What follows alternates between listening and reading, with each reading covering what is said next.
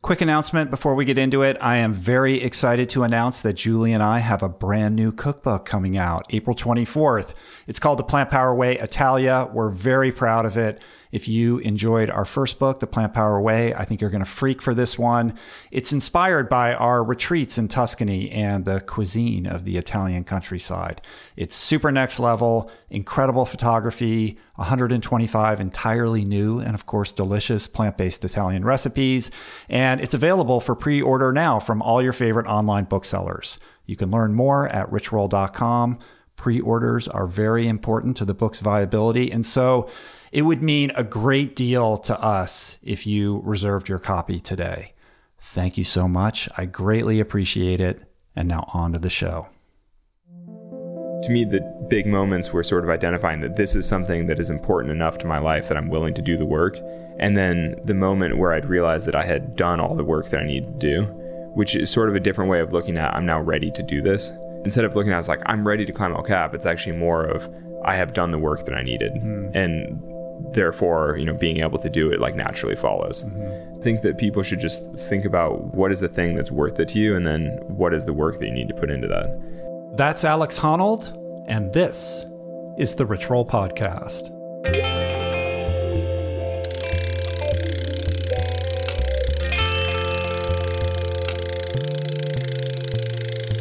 The Rich Roll Podcast.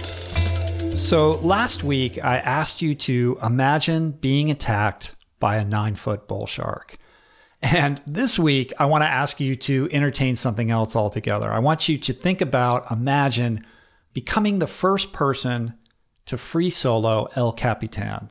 That means climbing a 7,500 foot sheer vertical rock face without any ropes, any harnesses, or any protective gear whatsoever. Nothing but your grip, your skill, your merging with nature, an astonishing feat where even the tiniest mistake or unforeseen intervening variable, for that matter, could cost you your life.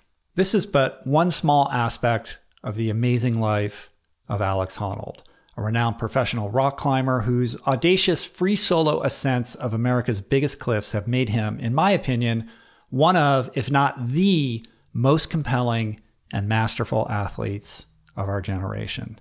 Now, I would imagine most of you listening are already intimately familiar with Alex. Perhaps like me, you've watched with sweaty palms and, jaw agape one of his many stunning climbing videos. Perhaps you've seen him on 60 Minutes or read profiles about him in the New York Times, National Geographic, or Outside Magazine.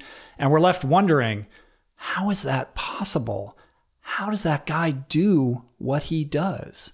And I think the answer isn't as elementary as you might imagine. I really don't think it can be reduced to genetics or strength or technical ability, or even just his ability to confront fear in a unique way. I think that the answer is far more complex and much, much more interesting. I think it's the confluence of many factors: diligent preparation, of course, a fidelity to incremental progression, which is sort of a benchmark, a hallmark of how he prepares and trains, a unique relationship with risk, yes, but mostly, I think it's about this union of mind and spirit. I think it's about his extraordinary mindfulness, his acumen for presence, this minimalist approach to life that allows him to deeply immerse himself in his pursuits, and the facility that he has for focus and calm and almost oneness with his surroundings. And I think it's all of these things and many more things that really set him apart. This is an amazing conversation. I've got a couple more thoughts I want to share about Alex and what's to come. But before we get into it,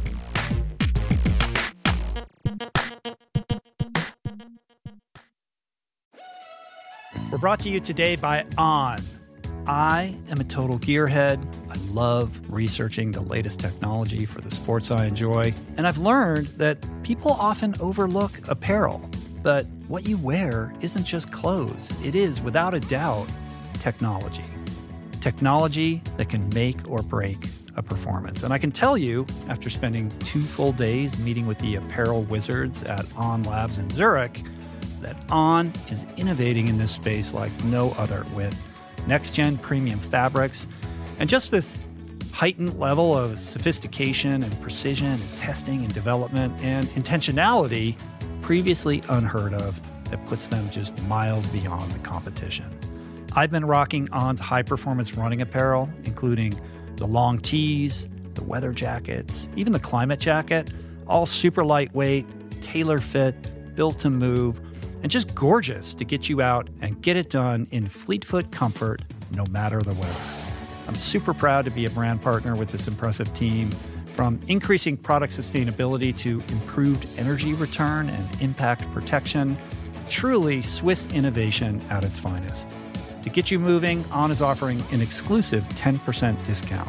To redeem, head over to on.com/richroll and use code RICHROLL10 at checkout. We're brought to you today by Birch. If you're serious about optimizing your sleep, listen up. I've spent countless hours researching and testing various methods to improve my nightly shut-eye, and I can confidently say that it all starts with a good foundation.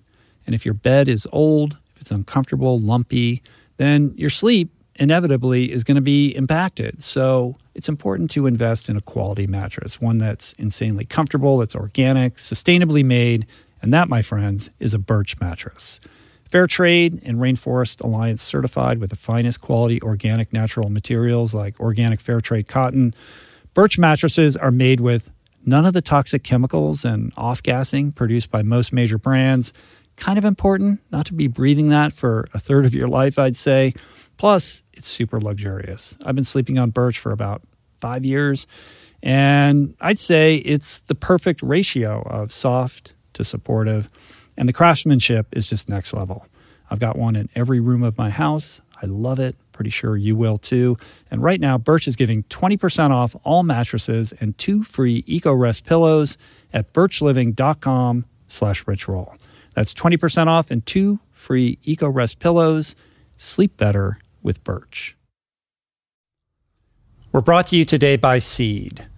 Gut health is all the rage. There's good reason for that. I've probably devoted, at least a dozen episodes of this podcast to the many, many crucial ways the microbiome contributes to your overall well-being or lack thereof, and to the many diet and lifestyle protocols we should all adopt to promote gut health, from fermented food to fiber and everything in between, including, of course, the importance of supplementing with a probiotic. And the one that I have come to trust far beyond the shenanigans of the supplement world is Seed's DSO1 Daily Symbiotic. It's the most solid, science-based, and rigorously evidence-backed probiotic and prebiotic on the market. Formulated for optimal digestion, gut immune function, gut barrier integrity, skin health. In fact, my 16-year-old daughter has been using it to clear up a significant acne issue, and it's been wonderful, as well as many other systemic benefits. Like I said, I've been taking it daily personally for years. I love it. My body loves it. And right now, for our listener community, Seed is offering 25% off your first month of Seed's DSO1 Daily Symbiotic. Visit seed.com/richroll and use the code richroll25 to redeem this offer. That's seed.com/richroll or code richroll25. Okay, Alex Honnold. So Alex is somebody I've deeply admired for a very long time, somebody I've wanted to have on the show since day one, and I can tell you that this conversation does not disappoint. In addition to discussing his El Cap experience and his recent expedition to Antarctica, which we get into, we discuss his routines, his training, his diet. You might be surprised to find out he's primarily vegan, and how he contextualizes what he does. And I think that this exchange is everything you want it to be. It's about adventure, fear, risk, curiosity, focus, preparation. It's about mindset. And it's about the advantages of living minimally. But it's not just the how behind what Alex does. It's also about the why behind his pursuits. I found Alex to be incredibly thoughtful, deliberate, present, not surprising, I suppose, forthcoming, curious, generous, and smart, really, really smart. So let's talk to him. Good, man. How you doing? I'm good. How are you? Cool. Thanks for making a trip out here, man. I really appreciate it. Oh, thanks for having me. I'm excited to chat a bit. It's been a long time in the making. I think we first got connected through Noah Lang at Stride, right? Yeah, exactly. In 2011 or 12 or something. Or 2013. Yeah, it's been a long time. Right. And you did that. You climbed like a building in San Francisco, right? They took me on an urban soloing tour of San Francisco. Right. That's pretty cool, man. Yeah. And then it was actually it's rare that a sponsor takes you on a tour of soloing in a city. I was like, is any of this legal, or do we have permits for anything? And they were like, no, it'll be fine. Yeah. I was like, cool. Have you been filmed climbing buildings before, or is that the only time? I had a little bit. I know you climb buildings, but actually I haven't climbed that many buildings. But there was almost a big TV special where I was going to climb Taipei 101 in Taipei. I think at the time it was the fifth tallest building in the world. And so as part of that, I did a bunch of practice climbing on buildings. So I've done a bunch of stuff around Boulder and Denver, and right, it's pretty fun. But no, I've never climbed that many buildings. Right. It's interesting. Actually, though, if anybody ever hears this, I still really want to climb Taipei. When the TV project fell apart, and so then the building doesn't really want you to climb it without there being a reason. Right. So I never had the opportunity to climb it, even though I rehearsed it and I'm totally ready. And so if anybody wants to, all the producers that are listening now. I am ready to climb Taipei 101 at the drop of a hat. No Has problem. anybody done that? No. Well, nobody's done. So a French guy, Alain Robert, climbed it with ropes as part of the inauguration of the building or something like that, some kind of event.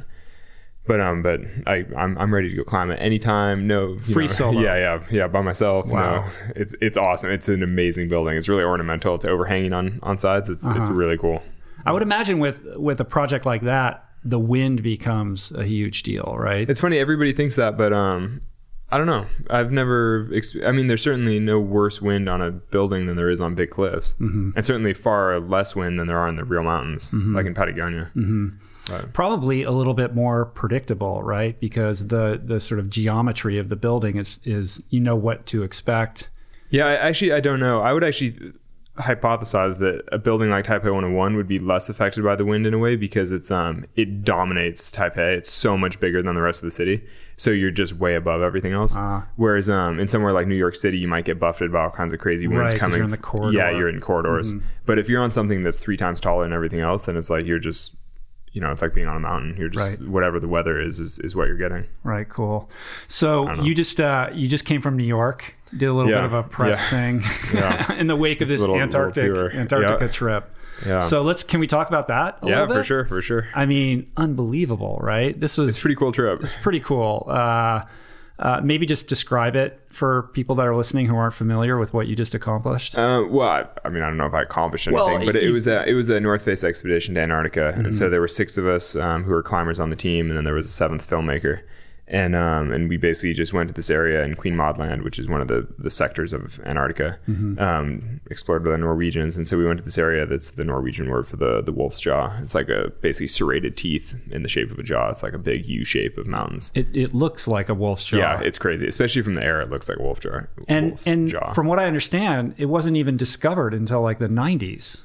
No, it wasn't. It wasn't climbed on until the 90s. I see. So the whole area had been mapped through aerial photography. And actually, randomly, I think the Nazis had dropped little leaflety things to claim it as part of Germany in the 1930s or 40s. But yeah, the peaks weren't actually climbed until the 90s. Wow, that's amazing. It's really difficult to get there. I would think like with a project like that, the logistics have to be insane. And not just complicated and difficult, but also very expensive. And so it sort of requires a sponsor like the North Face, or the people that went there the first in the 90s were Norwegian. It was like a Norwegian national pride. It was like a very big expedition from Norway.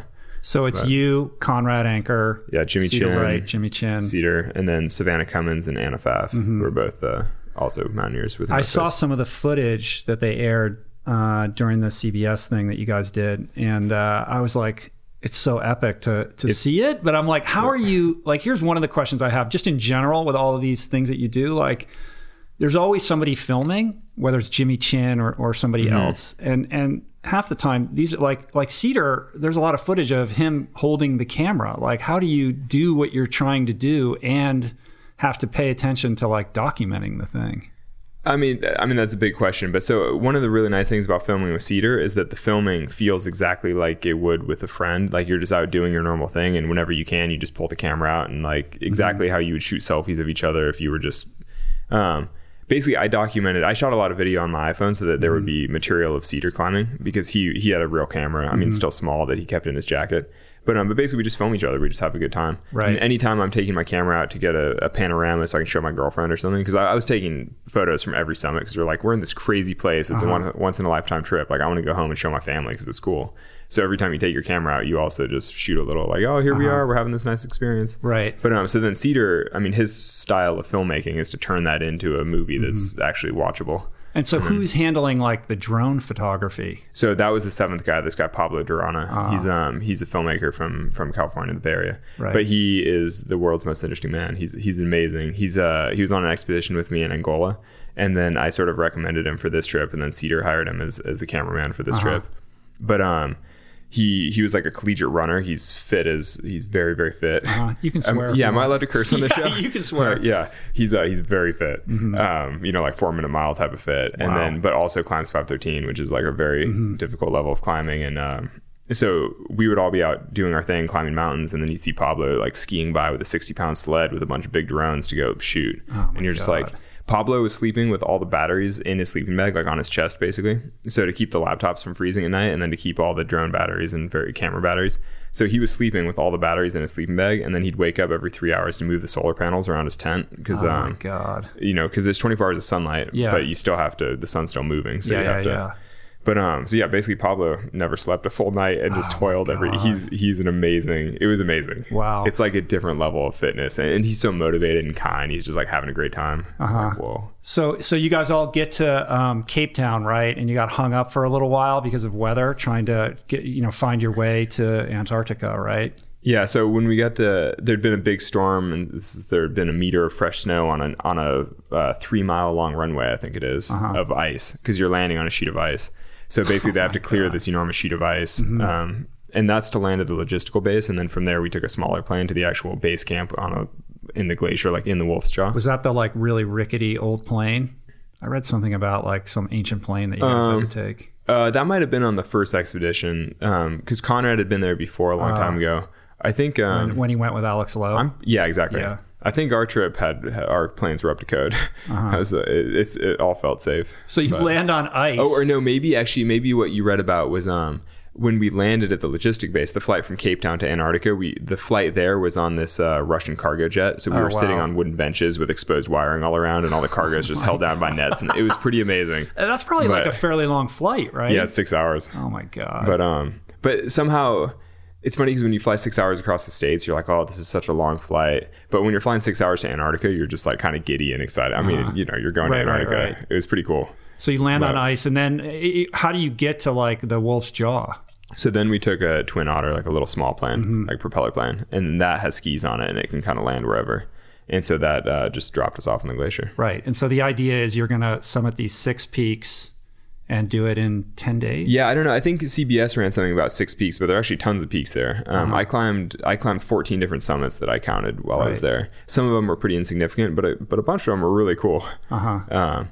And there was no plan. We just showed up there expecting to climb as much as we could. Right. And so you just set up like a base camp. I mean, I saw the huge like yellow tent. Yeah, the 2 meter dome. With it. It looked like you had to dig holes for that, right? Yeah. Well, the cook tent is a big dome that sits, but then you dig in to make the kitchen, which is awesome because then you can make the counters whatever height you want. You make the seats whatever height. You tuck the cooler into the counters. It's all like built in.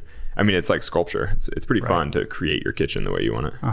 But how long does that take to once you get there and then you got to I guess it's daylight 24 hours. Yeah, so it's daylight 24 hours. Light. And when we landed, we probably spent the next 5 or 6 hours digging, just like setting up our tents, digging holes, like digging the latrine, things like that, setting up our situation so that things are sheltered from the wind and also like settled in enough that nothing's going to disappear. Right. But I mean, in the grand scheme of things, 5 hours to set up a camp that you're going to live in for several weeks is really not that hard. So how long were you down there in total? The whole expedition I think was 6 weeks with flying to Cape Town and then waiting in Cape Town. But so we waited 5 days in Cape Town, and then we waited maybe 5 days in the logistics base, Novo, this Russian air base. And then, so the time on the glacier in our actual camp was only 17 days or something. Right. But it was supposed to be closer to a month, I think. Uh-huh. But then realistically, I climbed enough, you know, I was like, this is perfect. And then they actually flew us out slightly early just because of the way the weather was. But Conrad and Jimmy had finished their objective, and Cedar and I had climbed everything we wanted to do. And right. We were all just like, it's time to go home. And Conrad had been there before, but for you guys, you're it's uncharted territory. Like, you know, one of the things I know that you're pretty meticulous about is, you know, really mapping what you're going to do and all the preparation that goes into these routes. But this is a different kind of climbing. That's for big free solos and stuff. I mean, I love the adventurous climbing where you just walk out, look at a mountain, and choose what looks like the easiest way and just have an experience on it. I mean, I enjoy that as well. But certainly for the big free solos, the type of climbing that I'm maybe more well known for, that's more about the planning and the preparation. But Antarctica was cool. I mean, I've never had an experience like that. I mean, because it feels like you're in space. And you're climbing with like ski boots and gloves on. You know, it's a whole different thing. I only climbed.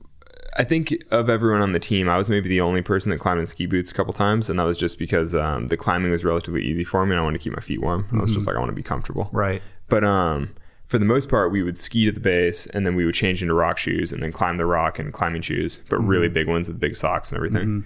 And then you'd kind of climb barehanded if you had to, but keep gloves on if you could, if it was easy enough. Right. And then honestly, the difficult part was getting back down off everything because there are no established anchors. Nobody's climbed anything before, so there's no way down. Right. So once you get to the top, you then have to just use the equipment that you have to create anchors to slowly rappel back down the mountain.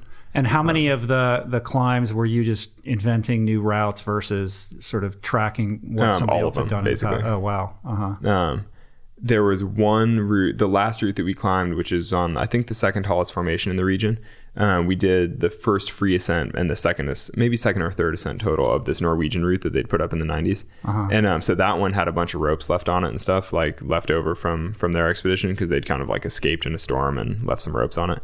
But for us, we're like, oh, signs of human passage. This is so nice. You know, because after a couple weeks of just doing everything totally virgin, you know, it was nice to see some signs of passage and know that you're on the right track and that someone else has done it. What was the hardest part of the whole thing? For me, the hard part was constantly thinking you're going to die, honestly. Yeah. Yeah, it's funny because it's been a month and a little over a month since I got home, and that sort of fear is starting to fade, and you just look back and you're like, oh, it's such a good trip. We had this great time. But every day, like while I was there, each day was like pretty stressful because we're making so many little decisions that you think is the right decision. It's probably the right call. But like if you just fell and died and wound, you know, there were a lot of times where if Cedar and I had just wound up dead at the base of the wall, people would just be like, well, that's what happens when you're rappelling in big mountains like that nobody's ever been on. Like stuff happens. Right. I don't know. Well, this conversation around fear and death, I mean, this comes up. I mean, it's impossible for anybody to have a conversation with you without that. I mean, you get annoyed. You get tired of like talking about it. No, I think people should think about that stuff more. Yeah, I mean, when was the last time the average person thought about the mortality and really made choices that could lead to death? I mean, my perspective... Other than lifestyle choices like eating a Twinkie or whatever. But those are so far removed that you don't get that immediate like sense of dread. You know, they're like, oh my God, I'm so afraid. If I eat this, I'm going to die in 40 years from heart disease. You know, it's like a different... Right. I don't know. Well, I think that most of us live our lives in a waking dream, and we expend a tremendous amount of energy trying to pretend we're not going to die or denying that the inevitability. And I think that's such a and in certain ways really. You have a healthier perspective on it because you're so connected with that reality. Yeah, actually, you said I was just in New York for the CBS morning show thing, and Gail King, I guess, like big TV. I never met her obviously, but she came out. She was one of the hosts of this morning show, and she was like, "Oh, you guys survived this experience. Like, didn't you think you're going to die?" And I was like, whoa, I mean, we're all going to die. Like, I mean, you're going to, you know, we're each going to die here. It doesn't necessarily matter. And it was like, oh, the conversations went really dark. That wasn't what you wanted to hear. Well, it was just funny. I was like, I wonder when the last time Gail was really thinking about her mortality, you know, when the last time Gail was like, oh, I could die right now, you know? And I was like, I guess people, I mean, particularly if you're living in a city like that, you just don't think about like death that much. Well, I think our culture is set up to to encourage us to not think about it as well. You know, we're sort of, you think? I think we're encouraged to seek security and, you know, lead these safe lives and protect ourselves. And when the subject of death comes up, it's uncomfortable. It makes people uncomfortable. Yeah, it makes people uncomfortable. We don't. I don't see why, because it's one of those things that shouldn't be uncomfortable because we're all going to die. You know, it's like going to the bathroom or something. It's like we all go to the bathroom a bunch of times a day. It's like it's part of being an animal. Like this is. But we try to remove it from our consciousness and awareness. Like I've only seen one dead person in my entire life when Julie's father passed away. We happened to be there. But beyond that, I'm like, everybody dies, but I've never seen a dead person. Why is that? Like, and it made me think about that in a way that I hadn't before. And I think it's because it's not part of polite culture, right? Like we're not comfortable talking about it. We want to remove it from our awareness. As soon as it happens, like let's get it out of our consciousness or our line of sight. I don't know. I don't totally feel that way, but I mean, I guess, that might be true that might be true for society in general. But so, I mean, if we're going dark, I mean, pretty heavy. So before the Antarctic trip, it's been a really grim year for rock climbing. There are like a lot of big accidents and fatalities and just terrible things have happened in climbing this year. It's been pretty hard, like several friends, and I don't know, it's just been rough. But so my girlfriend was pretty unexcited about me going to Antarctica just because it's, you know, fundamentally a dangerous trip. No, I mean, it's just, I mean, you're out there, you know, like there is risk involved for sure because you're alpine climbing in the middle of nowhere, and so like there is definitely risk. And she was like a little worried. It had been a hard year. And then the day before I was going to leave, we were sport climbing in Red Rock, and there was this terrible accident. This guy died like right next to us, and actually it was my first time in climbing seeing a fatality like that. I mean, I've been around a lot of accidents, and I've certainly known a lot of people that have had things happen like that, but I've never just like seen somebody. You know, we came around the corner and there were people doing CPR on this poor guy that, I mean, like he looked dead, and I think he was basically just dead from the beginning, but they did CPR on him for half an hour until the paramedics got there, and the fireman was like, this guy's dead, and then so they stopped. Right. So how do you process that? Like, did that make you think about things differently? I mean, you've lost a lot of friends. Yeah. Though, I mean, you always justify in different ways, and the thing is, I mean, I guess for me, I think I'm pretty, you know, I've sort of accepted a certain level of risk, and I kind of know that there's certain danger. And so when you see accidents happen, you're like, yeah, I mean, I know that there's a degree of risk involved, and that is the degree of risk. Yeah. You said one time, I saw somewhere you said high consequence is not the same as grave danger. Yeah. I mean, well, so I often differentiate between risk and consequence because people are like, oh, what you're doing is super risky.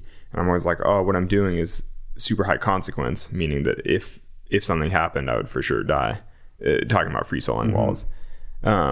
But it's not necessarily risky because the risk is the likelihood of me actually falling off, and that, you know, you can't really determine that from seeing a picture or seeing a video clip or something, because, you know, that's something that only I really know, how solid I am on the wall, like how likely I am to fall off of it. But no. I think it's similar to, you know, when you see someone like Laird Hamilton, you know, surfing a gigantic wave, and you're like, how can you possibly do that? Risky. Yeah, it's like, well, this guy's flirting with death, and what people don't realize or perhaps underappreciate is the lifetime of work that went into building up to that. I mean, he can hold his breath for minutes, I'm sure, and he could be pinned down, and he can survive a lot. That if I fell off a wave like that, I would for sure die. I don't even swim that well. I can't hold my breath that long. He also knows how to make those micro adjustments while he's on the wave, so that he can stay on his board. Right, and he also probably appreciates the difference in the consequences, because falling off a wave like that isn't guaranteed death. I mean, big wave surfers are rarely on a wave that you're going to die. I mean, people wreck all the time, and they do occasionally die, but it's not like guaranteed. The certainty. Yeah. I mean, they often get pulled out or swim out, or, you know, whatever, like they manage. I don't know, the degree of consequence is different, but the risk is probably much higher because they probably fall off quite a bit more. Right. But I think it's more about the relationship between the understanding or appreciation of the certainty of death vis-a-vis, you know, the fear impulse. And from what I understand, like, you've just developed an ability to have a presence of mind and a mindfulness to manage that in a way that is unique. I don't know. I mean, that's, Well, I read the thing about how you had like the MRI in your brain, and the guy was like, your amygdala doesn't fire. No, that was the guy before the MRI. Okay. If you read the article, there was a quote from a guy being like, I bet his amygdala doesn't work. But then when we did the whole the brain scan, the functional MRI and everything, they found that I do have an amygdala. And well, of course you have one. It does, yeah. Well, I mean, there maybe you don't. Like they were expecting not to see it. Well, I was sort of like, oh, I hope everything's in there. Don't. Yeah, I mean, well, it's always a little weird when someone takes a look under the hood. You're like, I hope it's all in there. But no, all the parts were there, and the amygdala was functioning. It just wasn't firing during this certain test. But they were showing you like images, like graphic images. Yeah, they were showing graphic images. And I was like, well, why would that trigger a fear response? Because it's just a picture. Who cares? But had they put, poisonous snakes into the freaking machine with me, I'm sure I would have been all lit up. Right. You know? But your response was different from like a control group response, right? Yeah. And I think one of the notable things in the article was that, I mean, this isn't real science. This is like an anecdotal. It was like me versus one other climber who was the control. He was another, I think a PhD student or something that worked in that lab who also rock climbed. So since we were roughly the same size and age and demographic, they just compared us. And he also felt like the pictures weren't very stimulating because, I mean, it's just random pictures, but his brain still lit up in the way that you would expect, whereas mine didn't. But the thing is, the interpretation can either be that through 10 years of systematic practice, I've sort of dampened my response, or I'm just slightly handicapped in some way, and that's why I've gotten good at free soloing is because my brain is never lit up like that. But so I personally, because I know how much I've grown over time in my climbing, and so I see it more as a practice thing, just because I know that I couldn't have done the things that I do now 10 years ago because I just hadn't learned how yet, hadn't practiced.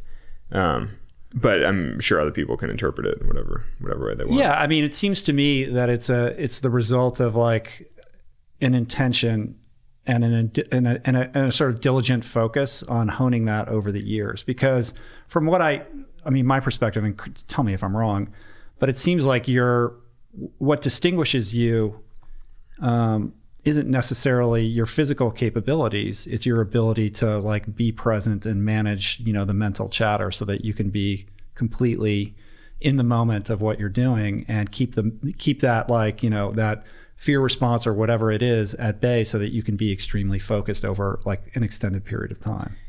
Possibly. Yeah. I mean, it's hard to know because I don't know what goes on in other people's minds. So, I'm like, as far as I'm concerned, everybody thinks the same way I do. So I'm like, oh, it's totally normal. It's totally natural. But this is all you've ever done and known. Yeah, well, exactly. And so I'm like, oh, maybe this is a little unusual. Like, I don't know. Yeah. But I mean, you have this like, aw shucks kind of, reaction to all of this. And, I know it's because it seems totally natural. Right. Because it's who you're doing it. Yeah, like, exactly. It's who you are. Yeah, it's a fundamental. Core. Yeah, exactly. So you wouldn't know differently. Yeah, but though I think as I get older, I appreciate more and more that it's maybe a little bit different just because like hanging out with my girlfriend and like getting to know other people. Well, they have like sort of normal anxieties and they like have, they tweak about things more and they stress things more. And I'm just like, I just don't like ever, like full stop really. I mean, not to say that I don't worry about some stuff or like have stress in my life a little bit, but I just like do not, I don't know, very little, there's like a very little background probably is chatter. Like a nature and nurture thing. Yeah, I'm like, I don't know. I don't know. But taking it back to the beginning, when you started climbing, like when you were like 11 or 12, or like maybe that. 10, or 10 yeah, and it wasn't like initially out of the gate, like, oh, this guy is just a phenom. No, and that's the thing is I've never been physically gifted at all. I mean, after 20 years of regimented practice and training, I'm still not as good as a lot of people that. There are a lot of people with physical gifts in climbing, and I'll just never be as strong a climbers as they are. But I mean, climbing's a big sport, and people sort of go in their own directions. And so, if I was to ask Conrad or Jimmy or any of these other guys, like what makes you different or unique or special or able to do the things that you've been able to do that no one else has been able to do, like what would they say? I don't know. Actually, it's interesting you mentioned them because in a way they both sort of represent a generation before me, like slightly more old school, adventure-y, like big mountain type experience. And so actually, compared to their generation, sort of like the big wall type dudes, I am much more physically gifted as a climber. But then compared to my contemporaries and people of, coming up in the new generation of climbing, I'm very, very weak by comparison to them. Like standards have been steadily changing. And so compared to somebody like Conrad, I'm like a much better technical climber. And that's because I grew up climbing in a climbing gym and starting at the age of 11 or 12, I was practicing technique and working on my footwork and, I got stronger fingers. Whereas Conrad wasn't climbing until he was an adult and he was climbing outdoors and he was never. It's a different kind of climbing. Yeah, it's very different. And you kind of came up at this perfect time Yeah, I where really climbing did. became a thing that you could actually do as a living. I mean, if you had been born 10 years earlier, it might have been a different situation. For sure. And not just that that being able to be a professional climber sort of became an option for me, but also I grew up with gyms. I'm the first generation of gym climbers. And now kids growing up today have much better gyms, and they're climbing at a much higher level. I mean, much better facilities, much more talent, and you're seeing a different level. And the awareness is so mainstream now. They can point to people like yourselves and say, there's a path towards, being in that situation. Yeah, it's interesting. I mean, you were still a little bit early. Like when you decided you were going to do this, it wasn't like, oh, I can do this for a living. Well, I'm just going to be this nomadic. Exactly. I didn't even decide. I just, I was like, I'm just going to go climbing all the time. And eventually it sort of morphed into making a living from it. But it's interesting at events now, having kids come up and say, I want to be a professional climber. And I'm like, like that was never like, really? Like, I didn't even know. But I mean, that's cool,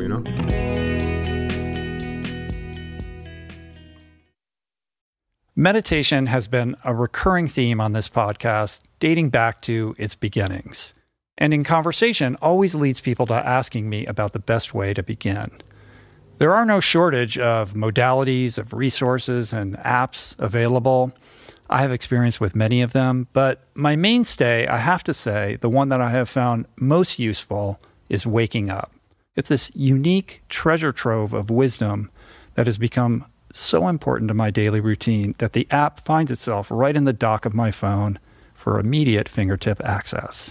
Beyond its robust catalog of daily meditations, it's also this extraordinary library of mindfulness resources that go well beyond the strictures of meditation, with courses on stoicism, cognitive behavioral therapy, time management, procrastination, as well as thoughtful conversations with leading scholars on everything from psychedelics to happiness.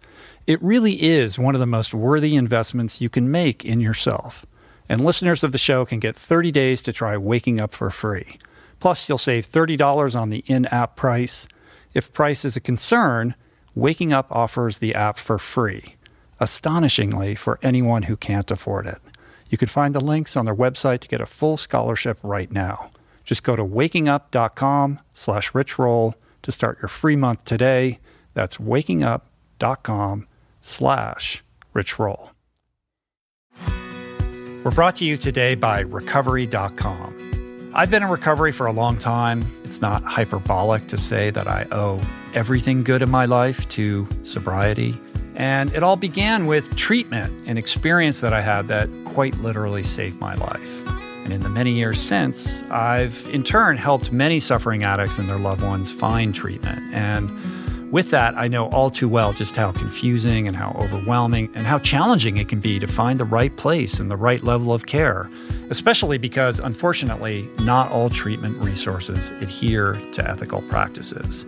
It's a real problem, a problem I'm now happy and proud to share has been solved by the people at Recovery.com, who created an online support portal designed to guide, to support, and empower you to find the ideal level of care tailored to your personal needs. They've partnered with the best global behavioral health providers to cover the full spectrum of behavioral health disorders, including substance use disorders, depression, anxiety, eating disorders, gambling addictions, and more. Navigating their site is simple. Search by insurance coverage, location, treatment type, you name it. Plus, you can read reviews from former patients to help you decide. Whether you're a busy exec, a parent of a struggling teen, or battling addiction yourself, I feel you. I empathize with you. I really do. And they have treatment options for you. Life in recovery is wonderful, and Recovery.com is your partner in starting that journey. When you or a loved one need help, go to Recovery.com and take the first step towards recovery. To find the best treatment option for you or a loved one, again, go to Recovery.com. What is the meaning of life? What happens when we die? What is our purpose here? If, like me, you ponder these delicious existential questions, I have got just the thing for you. It's called Soul Boom. It's a podcast hosted by everyone's favorite best friend and my friend, the deep thinking and deeply hilarious Rainn Wilson. where he communes with intellectuals and entertainers, theologians and philosophers in intimate exchanges that tickle the mind, heart, and yes, the soul. Subscribe to Soul Boom on YouTube or wherever you get your podcasts, and explore other groundbreaking series at voicingchange.media.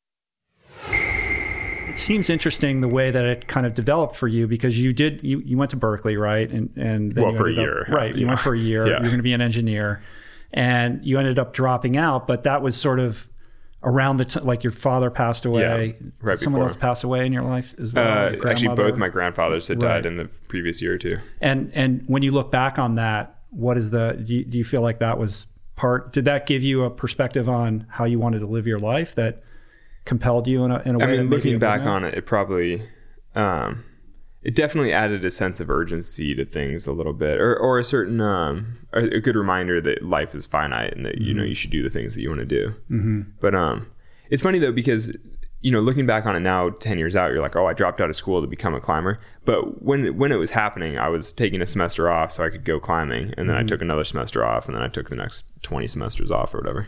Right. You know, it's not like I dropped out. I just didn't ever go back. Right. But you had this thing that you loved, and you wanted to express that in your life, and you wanted that to be a bigger part of who you are. Yeah, something that I cared about much more than education at that time. Right. But most people may have just clamped that down and said, yeah, but I got to get through college. I got to, the social pressures, the familial pressures, and then slowly over time that climbing instinct just turns into weekend expeditions, and then once a month, and then you're 45 years old and you're like, what the fuck happened to my life? I mean, I'm just kind of lucky that it worked out that way in some ways. I mean, I definitely felt all those societal pressures and familial expectations and all that. And so, I mean, part of it was, both my parents were professors. And then, and it was just expected that the kids are going to college, that my sister and I would both go to school and get an education. So when you stopped out, what did your mom say? Well, she was fairly supportive. The thing is, it wasn't that I was quitting college. It was that I was taking a semester off. And also that year I'd been invited to Youth Worlds. I'd gotten second in nationals. So it was kind of like, go to Scotland, do Youth Worlds, climb a little bit in Europe or something, take the semester off, because it was during the school semester. And so it was a really good excuse to take off a few months. Like, Dad had just died. I was going to Worlds. It was all sort of like, things were a bit of a change. And so I took 6 months off, and then I just, didn't go back. But so there was never a point where it's like, I'm never going to go to college again. Because I'm sure had I said that, she would have been a little bit more, resistant. But then it just sort of played out that now I'm an old homeless person. Well, yeah, I mean, it organically just grew out of this thing that you just loved, right? You know, and there's something really pure and beautiful about that. Like, it wasn't like, I'm going to be the best climber in the world. You were just like, this is what I want to do. Yeah, it's just fortunate that it all sort of worked out. Sort of put the path in front of me to follow that. Like, I'm going to follow that. Mm-hmm. And I think though it's funny, because when you're on the path, you never think you're following a path, right? I was just like, I was living in a car, living in tents, just going climbing a lot. And it doesn't feel like a path until many years later when you look back and you're I was very committed to rock climbing. But at the time, you're just like, what am I doing? Yeah, it's always that way. I mean, hindsight's 20/20, and it looks like, oh, well, everything lined up perfectly for you to be in this point. But I think people underappreciate how perhaps confusing it can be when you're in that and you're not quite sure, whether it's going to be a left turn or a right turn, or how you're going to actually buy gas next week or any of those things. I mean, and with climbing too, you climb a couple days and then you have to take a rest day. And so when you are young and unemployed and uneducated and you're taking rest days, you're like, what am I doing with my life? Because you have to rest because physically your whole body hurts. But on the days where you're not climbing, you're like, what am I doing? Because I'm not climbing and I'm not doing anything else, and I'm like, my life sucks. But there's a community rest days are tough like that. They call it the dirt bags, right? Yeah, like dirt bag sort of thing. So there's support within that group. Kind of. That was never my scene that much, though. I mean, obviously, I am a full. I've lived in a car for 10 years, but I was never big into the hippie lifestyle climbing. The dudes hanging out, smoking weed around the campfire, enjoying the stars. Like, that was never really my scene. I think because I grew up in a climbing gym and I've always cared a little bit more about the performance side of climbing and climbing well. But that's what makes you emblematic of the next generation. It's sort of like you could see the same thing in surfing, right? Totally. Yeah, the old lifestyle dudes that are like, dude, yeah, bro, I'm on the beach, I'm having a good time. And then the younger guys who come up and they're like athletes and they're committed and they're trying to, go to the next level with all of this. I know, and it kind of makes sense that you just can't really reach the next level without a higher commitment to performance. Mm-hmm. And that's why, the climbing's in the Olympics in 2020, which is kind of a big thing for the sport. Right. How do you feel about that? I'm excited about it. I think it'll be cool. It has nothing to do with me because I'm too old and too weak, and I won't be I'm hoping to be a commentator of some kind. I just want to go and spectate. But I think it'll be amazing though. The people competing are going to be amazing climbers. But it's the natural kind of evolution of these kinds of sports. But you always see a little bit of resistance with the old guard who are trying to protect that purity. Right? I don't.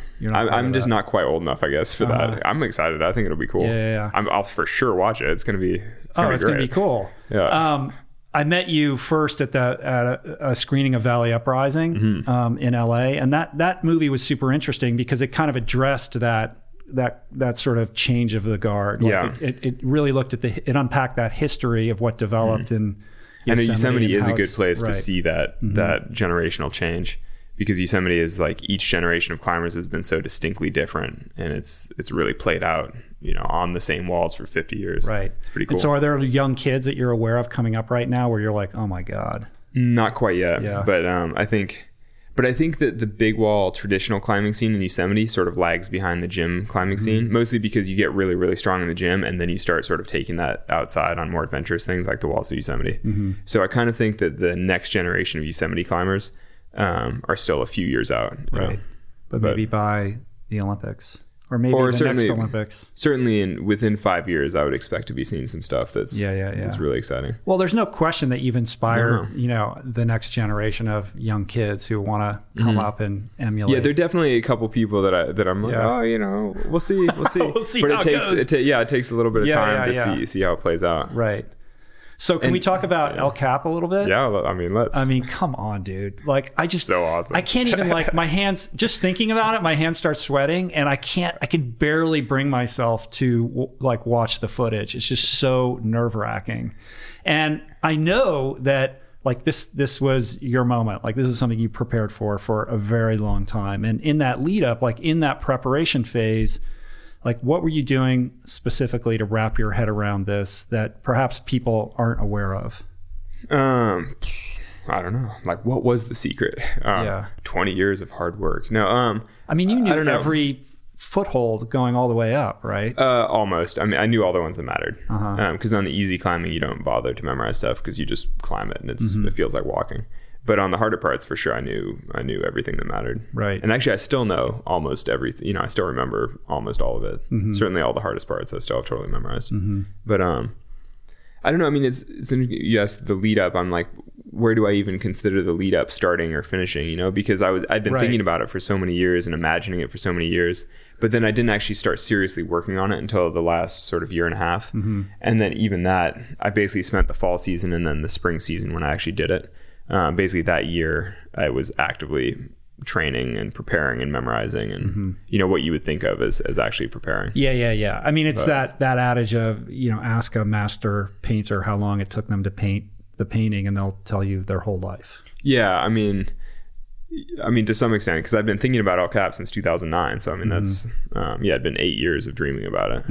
And the thing is, and it had taken me that long to wrap my head around it, and I wouldn't have been able to start physically preparing and actually training and memorizing holds and doing all that stuff if I didn't believe that it was possible, and it had sort of taken me 8 years to believe that it was possible. And beyond the kind of practical academic preparation and the physical preparation for it, do you have specific visualization techniques or mindfulness practices that you employ to prepare your brain to handle it? Or is that just another experience thing? I don't know. So I've never meditated or anything. So I don't really know mindfulness techniques or anything like that. But when I visualize routes, basically I just let my mind wander through it, and I generally gravitate towards the parts that I need to. So the harder parts, I'll just sort of think my way through certain sequences, or I'll imagine what it'll feel like, or But I mean, a lot of it's just daydreaming, thinking about how happy you'll be when you grab the final hold of a hard sequence, or like how amazing it'll be to get onto the summit, or conversely thinking about how terrible it would be to blow the left foot and slip off the last move and fall from 2,500 feet or whatever. So, I mean, I'm definitely thinking through, and from the crux, the most difficult part of El Cap is about 2,300 feet off the wall. It's at least 2,000 feet off the ground. And it's only this 15 or 20 foot section that's really difficult. And that's it's got the very end, right? No, it's the crux boulder problem. It's pitch 23, which is 2/3 of the way up the wall. And it's maybe 20 feet of difficult climbing, but it's pretty hard. And it has like some low angle terrain beneath it. So like if you fell off, you'd hit this kind of sloping ledge, 60 or 80 feet below you, but you wouldn't stop. And so you'd hit that and it'd be like a little kicker and you'd shoot out and you'd maybe land on El Cap Spire, which is 250 feet below you. But obviously you die if you fell 250 feet. Or you would miss the spire and go all the way to the ground, in which case you're really dead. But you'd probably still be alive as you free fall for night. Like I fully thought all that stuff through because I mean, it's important because like had there been a bigger ledge, then you'd be like, oh, if I fell, then I would just stick the ledge and I wouldn't even necessarily die. And so then it would kind of change your the equation of risk and consequence and all that. You're like, well, if you're not going to die if you fall off the hard part, then it's like you don't need to be 100% solid in the same way. In this case, though, you would for sure die if you fell from any of it. So you have to live in that reality and embrace it. Right. Yeah, I mean, you have to think it. Yeah, you think it all through. You can't just be like, well, that's not going to happen, so I'm not going to think about it. Like, no, you have to go there and like. No, I definitely go there for everything. Yeah. I mean, I think about what it would be like if it started raining. What would happen if like my shoe tore in half or something. Like one of my earliest ascents of El Cap in 2006 or 7, I think. One of the first times I did Freerider, the route that I ultimately soloed. I stepped on this particular foothold and it like cut a hole in my shoe. Basically, it's like a really sharp little point. And I climbed the whole rest of the route with this big flapping hole in my shoe. But, that kind of thing, I mean, it's important to think about, like, what would happen if you tore your shoe. You'd be like, that sucks. There's plenty of variables that you can't control, right? So you do your best to control all the things that you have domain over. Yeah, you may not be able to control them, but you can at least think them through so that if they happen, it's not like, oh, no. Right. You're like, all right. But if a crazy freak gust of wind... It doesn't matter. Really? Yeah, it doesn't matter. How does that not matter? Well, because I've climbed in a lot of places with really, really strong wind, and you just kind of know what strong wind feels like. And if you think even 50 mile an hour wind as a percentage of your body weight, it's like it's not that much force on you. It's like you can still climb at roughly the same. The most challenging thing about wind is psychologically, like hearing the howling is like really fraying for your mind. But I mean, if you're focused on doing something, like wind doesn't really matter that much. So when you're on the wall, was there any misstep along the way, or did you just execute as you envisioned? Yeah, everything was perfect. Good, yeah. Though it was interesting. The morning of, I didn't feel, particularly great. Like I was kind of tired. I sort of hit it right at the end of the season where like I'd been toiling hard for 6 weeks and training and. There's a certain point where it's like, oh, you peaked and you're like definitely declining. I was, I don't think I hit it quite at the peak. I hit it sort of at the beginning of the decline, but I mean, which is fine because I was still very, very fit and I was still ready and it's just the way the timing worked out. But that morning it was like a little bit overcast, a little bit cloudy. So it stayed sort of humid and warmer during the night. So when I started climbing, it felt really muggy and warm. And I was hoping that it would be clear and crisp and like a cool morning. Yeah. But it just wasn't. And so part of me is like, oh, these aren't perfect conditions. But then I'm like, who cares, Because like I've climbed on the route in so many different conditions. I was like, it can be 10 degrees warmer. It can be slightly more humid. Like that doesn't matter. Did you feel a sense of pressure though? Like I am coming off my peak. Like I need to do this now. I don't want to wait another week or for the weather to clear. I mean, not exactly pressure, but yeah, I mean, part of me just knew that if I wait another week, it was in June 3rd when I did it. And so the temperatures are only getting hotter. Right. And the season was kind of winding down. And I mean, I just knew I was ready. My shoes were perfectly broken in. My skin was good. I was confident. I had just worked on everything. I mean, the thing about waiting another week is that then, like I'd actually been planning on doing it 3 or 4 days before, but it had rained a little bit. And so then I had to spend a day rappelling the wall again to make sure that the rain hadn't disturbed. Like I had some little tick marks, like little chalk markings on certain holds and key places that to make sure I could find them with my feet and things.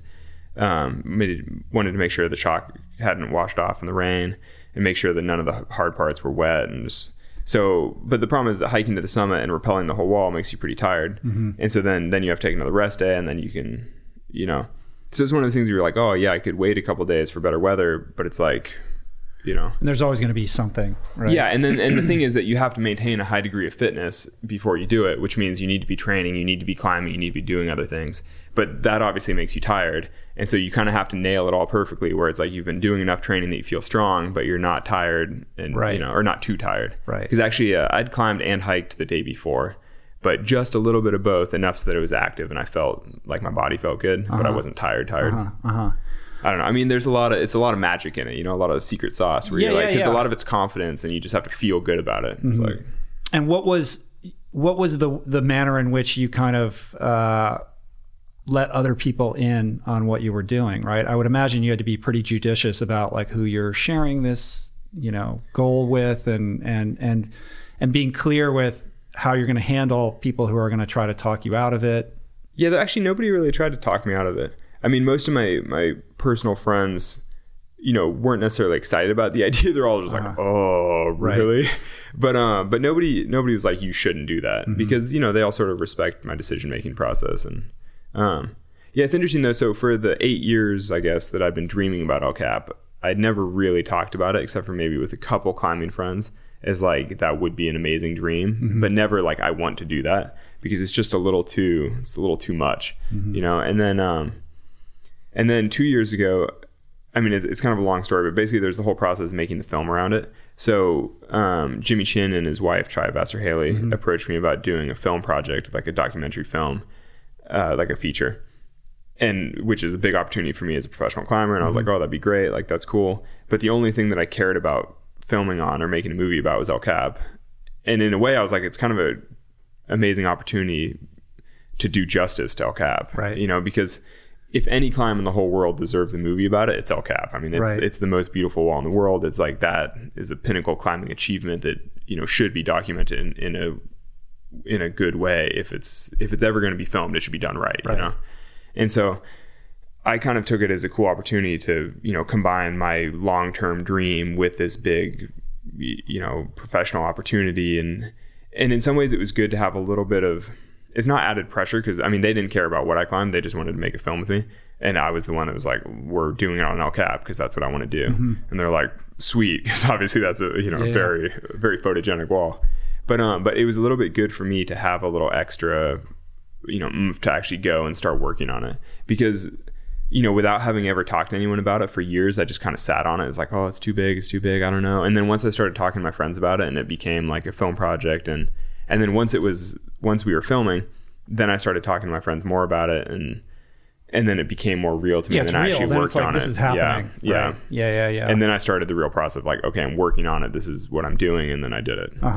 But and you have a very hang dog loose, like, kind of response to all of this. Like, as I recall, like when you get to the top, you're like, yeah, I did it. It's cool. All right. What's next? Oh, no. When I got to the, I was pretty psyched. I mean, of everything I've climbed in my life, getting to the top of El Cap, I was glowing for even right now, I'm still like pretty psyched. I mean, it's pretty amazing, but you have this nickname, right? Like, no big deal, like Alex, no big deal. Yeah, Honnold. I didn't come up with that though, but right. I'm sure you didn't, but no, but El Cap was very meaningful to me for sure. I think it's probably the first thing I've done in climbing that I'm really proud of.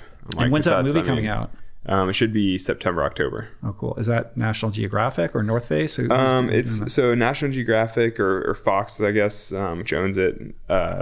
It's financed, I suppose. Right. But basically, it's Chaya and Jimmy directing it. And then, I don't know what combination of partners will get it, but it's already committed to theaters and everything. So it'll be released in movie theaters. Oh, wow. That's cool. Yeah. It's not like a little Banff film festival style short. It's like a movie. Right. Well, Meru made a big so that's actually in the sort of viability of movies like that. Yeah. And so it's basically the same team that made Meru, making, with bigger backers this time and more opportunity, is making hopefully a better version. Right. And I'm sure it tells the whole story behind it. And like, was he filming you, like, preparing and all of that? Yeah. They were filming with me for the 2 years ahead of time, basically.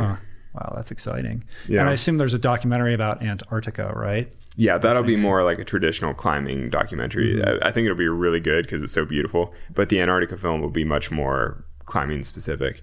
I think the El Cap film will be in movies. You know, it's designed so that someone in Middle America that knows nothing about rock climbing can go and see it and still be inspired and not horrified. Right. You know? I hope. No, I haven't sure. seen any of it. And, well, I mean, that's such a crossover event because you don't have to know anything about climbing to watch that and just be astounded. Well, that's kind of the beauty of free soloing is that it's easy for people to understand. You know, you look at it and you're like, well, that guy doesn't have anything on. Like, where are those ropes attaching to? Yeah. Without, you know, it's like, I don't understand. I know people always ask, how do you get the ropes up there? But if there's no rope, then it's like, oh, you just climb up there, huh? Right. Like, interesting. I like stuff. So what is the physical training look like for you beyond just the climbing itself? Like, what other kind of prep do you do? I mean, basically climbing and climbing specific training, which is like fingerboarding, like hanging from small edges in systematic ways, different grips to isolate your fingers. And then opposition stuff, you know, so like working your pushing muscles instead of your pulling muscles just to keep from getting injured. And then I was actually doing a fair amount of stretching before El Cap. Just because one of the hardest parts on the crux is this big karate kick to the left with, you know, it's just this crazy maneuver where you have to put your foot like way over there. And so as I got more flexible, that became more secure. But Pull-ups, finger pull-ups. Yeah, all that kind of stuff, yeah. But I mean, for the 6 months, I guess, preceding the actual real solo, maybe the 5 months preceding the real solo, I was, as I call it, on the program, you know. So I was getting like a weekly massage to help with recovery. My diet was like pretty locked in. I basically didn't eat any sugar or anything. I had no supplemental dessert stuff for 5 months. I was basically eating vegan diet, but with eggs still. But very clean, very wholesome. Like not eating out that much, just like eating rice and vegetable type meals, and just like. I was probably the leanest I've ever been, but part of that because I was doing a lot of exercise, so I was also just burning a lot. But I think when I sent the free rider, when I actually free soloed El Cap, I was probably 3 or 4 pounds lighter than I normally am. But part of that's just from all the hiking and stuff too. But I don't know, but I was very fit. Actually, I just said I was in New York the last couple of days. I was climbing with one of the cameramen, one of the Verite filmmaker guys that was shooting with me for the actual ascent. And so he was the guy that walked to the base with me and then was also on the summit. Basically, he filmed me taking off the bottom, and then he ran around and made it to the top, and then he was on top when I got there, which is pretty cool. But this guy, Claire. And so I was climbing in the gym with him because he's a rock climber also. And he was like, oh, when we saw you in the spring, like, yeah, we're all like, whoa, he looks fit. Like, he's been training, which... I mean, I'm always climbing and always training to some extent, but it was for me a different level. But like a level of focus and specificity for that particular task. And I think because I cared about the objective so much more, I was willing to really, people were, offering you cookies or something. You're like, no, I don't need that. Yeah. Like I've got a goal. And so what does it all mean to you? Like it's been a moment, since that occurred, like with a little time and perspective, like, how do you think about it, and like, what is the significance of that for you? I don't know. I mean, I think I might need another moment, Yeah. It's funny because I'm still talking about it a lot, and the film project is still ongoing, and I've been doing a lot of talks around El Cap, and so it still feels pretty fresh for me, even though it's been 6-7 months now. But I don't know. I added a couple of chapters to my book, so there'll be a revised edition of my book coming out. Right. And so I've been writing a lot about it. I've been editing. It's like I'm still very much in the world of freerider. Yeah. And so I don't know. I mean, but it's definitely the biggest goal or project I've ever had in climbing. Yeah. It's definitely. Well, I think it holds significance for the sport in general. I mean, it certainly raises awareness about what you guys do, and I think it allows people to have a level of appreciation that maybe they don't have, because it's kind of it's this weird mysterious subculture. I mean, any non-climber can definitely walk into Yosemite Valley and look at the walls and just think, oh my goodness, like that is outrageous. I mean, and I kind of feel the same way about it. I mean, I was back in Yosemite in the fall, and I look up at El Cap, and honestly, it doesn't, even having climbed it without a rope now, it still looks so crazy. I'm like, what an amazing wall. Like, that's so cool. I mean, do you think like, when I was 15 or whatever, like, do you think back to that young kid and think, what would he think of what you've been able to do? Yeah, 10 or 15 years ago, the first times I looked at El Cap, I thought it looked totally crazy. And now, I mean, it looks a little bit less so, but you still look at it and you're like, that's an intimidating wall. Like that is a big, crazy wall. Yeah. It's like, yeah, I mean, you see people up there and it's like little tiny dots and you're just like, wow, that's really big. Right. It is crazy, man. Yeah. I mean, what do you think is like behind it? Like what's driving you? What's the motivation? Is it love? Is it a sense of adventure? Is it a competitiveness? Like, what's the psychology behind what motivates you to do all this? I don't know. I mean, it's a lot of things, I guess. I mean, part of it is definitely trying to see what I can do, what I'm capable of. I mean, especially with El Cap, it was something that I felt like I was maybe uniquely capable of doing in this generation, at least. I mean, I'm sure people will do it in the future more, and it might not be that crazy in 20 years. But at this point in time, I was like, if anyone is going to do this, I think it could be me if I apply myself to it and if I really care about it. And, being the first to do something like that, I mean, that hasn't always been a huge motivator for me for various projects. Mm-hmm. But for El Cap, I mean, I did kind of want that. Right. I was like, I mean, you look at that wall and you're just like, I don't know, it's so proud. Yeah. And I'd spent all my years of climbing looking at it as the ultimate objective, like the pinnacle of rock climbing. And I was like, that could, I could do that. That could be me. Mm-hmm. And so then, I sort of felt obligated to try. Yeah, I think there's something that is very, I keep using the word pure. That's not quite the right word that I'm looking for. Like almost like a childlike innocence about what you do. It's so primal. It's like, there's a mountain, I'm going to climb it. Like there's that thing. It's elemental. Get on top. Yeah, it's very basic. And I think to ask someone like yourself, like, I had Conrad on the show a while ago, and I found the same thing in him. It's like, if you ask somebody like yourself, like, why do you do what you do? It's just like, this is who I am. Mm-hmm. This is, it's an expression of something so deep and so innate in my personality and how I'm hardwired that like I can't give. Yeah, exactly. Because it's awesome.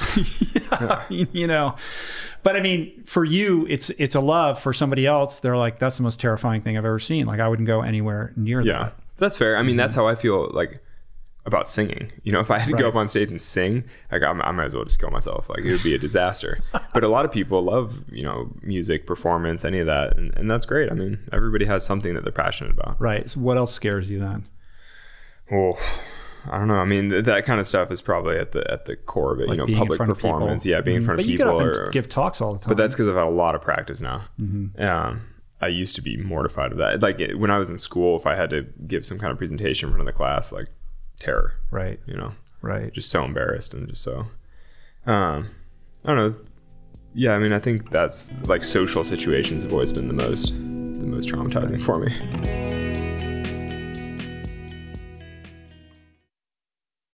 You are listening to this podcast because you care about improving your health and your well-being. But this quest is incomplete if you have yet to add my friend Dr. Rangan Chatterjee's Feel Better, Live More podcast into your listening quiver. An RRP favorite and someone I'm personally quick to call when I'm in need of good advice. From nutrition to mindset, fitness, and relationships, each episode is packed with the tools you need to become the architect of your health. Subscribe to Feel Better, Live More, available wherever you get your podcasts, and explore other groundbreaking series at voicingchange.media. There are certain rare people who have a powerful voice and know how to use it. My friend Amanda de Cadenet is one such human. The podcast is called The Conversation because it is the conversation. A groundbreaking series of raw and honest exchanges on the issues that matter most. Mental health, sex, politics, ambition, gender roles, and more. Listen to The Conversation wherever you get your podcasts and explore other groundbreaking series at voicingchange.media.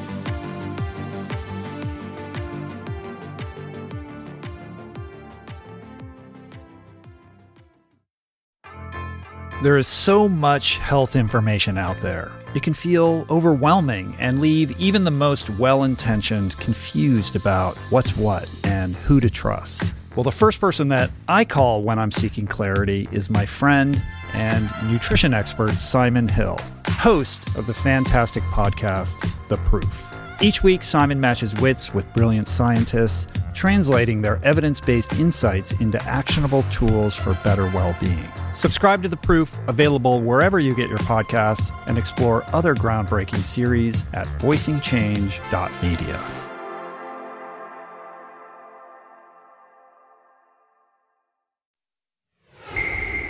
Let's talk about the diet stuff. Yeah, I know you want to talk about that. Yeah, well, I want to do a little bit. That's, you tell me, Well, I don't know, man. Like, tell me, I have a general sense, I think, of where you're coming from, but I'm interested in your evolution, your relationship with food. Mm-hmm. Yeah, well, so I've been vegetarian for 5 years, I think, maybe a little more or less. Mm-hmm. And then throughout that, I've sort of dabbled with veganhood from time to time, but never that seriously because it's just hard with all the traveling and especially going on expeditions and various things. Like in Antarctica, I was eating a bunch of meat. Mm-hmm. So the reason I went vegetarian was for the environmental impact, like trying to help the earth, basically.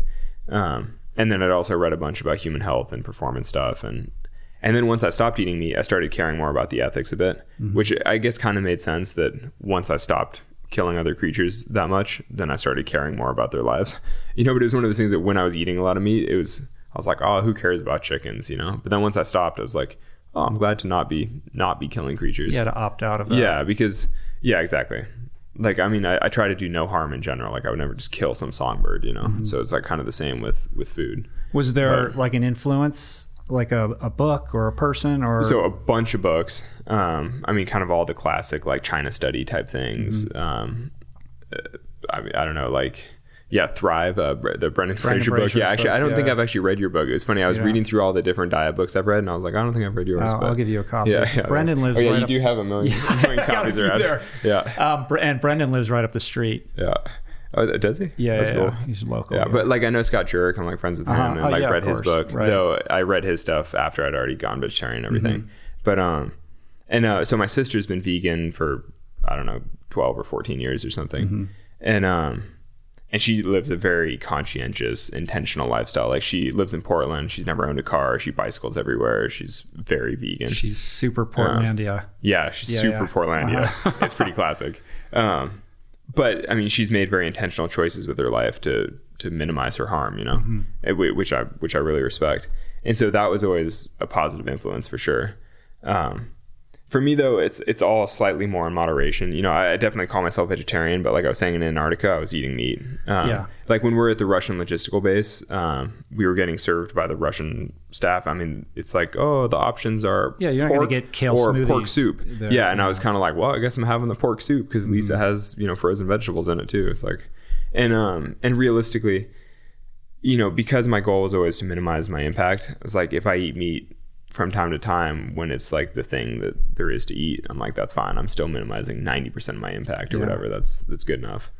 And then, but that's basically my dietary, like minimizing my harm. Right. Yeah, it's interesting. I think it's a natural extrapolation of, you point to your sister as living this, low impact, no impact, minimalist lifestyle, but your life is pretty emblematic of that as well. Like it's minimal. Well, you just bought a house, right? But you've famously been living in this van for a long time. But I travel so much though that in terms of impact, like in terms of carbon emissions, like my footprint's outrageous. Mm-hmm. Though I kind of deal with that in other ways, but I definitely have a big impact on the earth, and that's part of the reason that I look for things like diet, like any kind of personal choices I can make to minimize that impact. I feel are pretty important for me. Mm-hmm.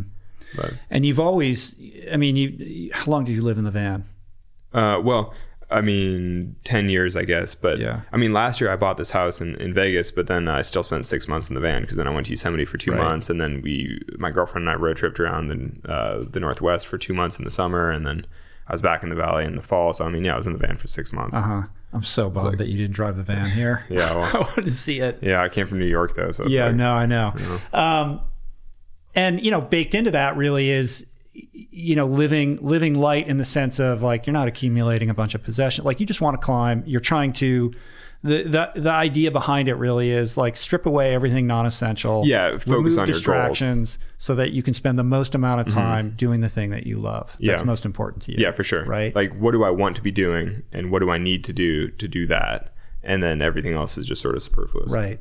But I would imagine as your profile continues to rise, there are more and more pressures on you to, hey, come do this, or we want you to come here. And it all sounds awesome, right? But all of those things are kind of related to what you love, and perhaps they inform it or inspire other people to get more involved and excited about this thing that you love. But ultimately, it's taking you away from the thing that you love. I mean, you've had to deal with all that too, huh? Yeah. Well, it's like, all this wellness is making me unwell. You know what I mean? Like, exactly. It's that classic thing of funny. Like, oh, well, what's more important? Like me going out on a trail run or going and getting in front of 1,000 people to talk about like this lifestyle? And you have to balance that, right? Yeah.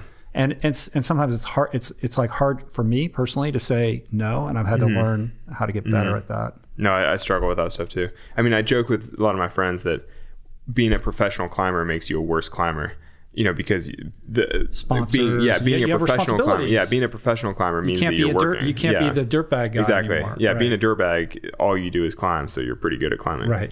But I mean, obviously there's balance, because being a professional, you get paid to go to cool places. You get, you broaden your climbing experience. And, for me, it's important that I make a living I can save for the future. Like, because I don't want to be a 75-year-old dirtbag living in my car with like no health insurance, just like struggling, I'm very grateful that I'm able to save, and that, someday I'll have a family, and it should be like a relatively comfortable lifestyle and stuff. And, I'm glad for that. But I still just want to go climb all the time. Right. Why did you get a house in Vegas? Oh, I think it's everybody's like, why Vegas? Especially people from overseas. They're like, but I think it's the best climbing in the country. Really? Like, straight up. But the climate is great for climbing. It's like always good. There's climbing at altitude, so when it's hot, you just go higher, and it's totally fine. Also, the housing is cheap, so it's easy to get a place there. There's no income tax, which is kind of... and the thing is, I mean, where else? Where... I don't know. Yeah, I mean, I don't know, Boulder, I guess, or but Boulder's, where do all Boulder's those guys super live? pricey. Yeah. So you can't just like buy a casual house in Boulder unless you're a millionaire. Or living near Yosemite. But I don't like the Yosemite housing situation, because anywhere that you can live near Yosemite is still a 40-minute drive into the valley. And so I would still just want to stay in the valley with my van and deal with the valley camping situation, because I just don't like having to drive back and forth all the time.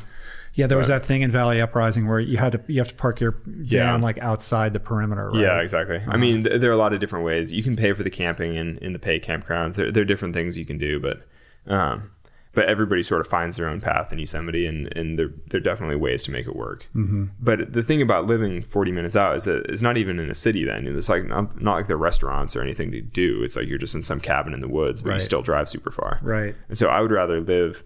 Like where I live in Vegas, I can walk across the street to a bunch of different ethnic restaurants, and it's actually, I think it's like the only neighborhood in Vegas that's walkable. But there's a grocery store across the street. There's a bunch of restaurants. It's everything I need. And there's a climbing community there? Yeah, there's a good climbing community. I have a lot of friends there.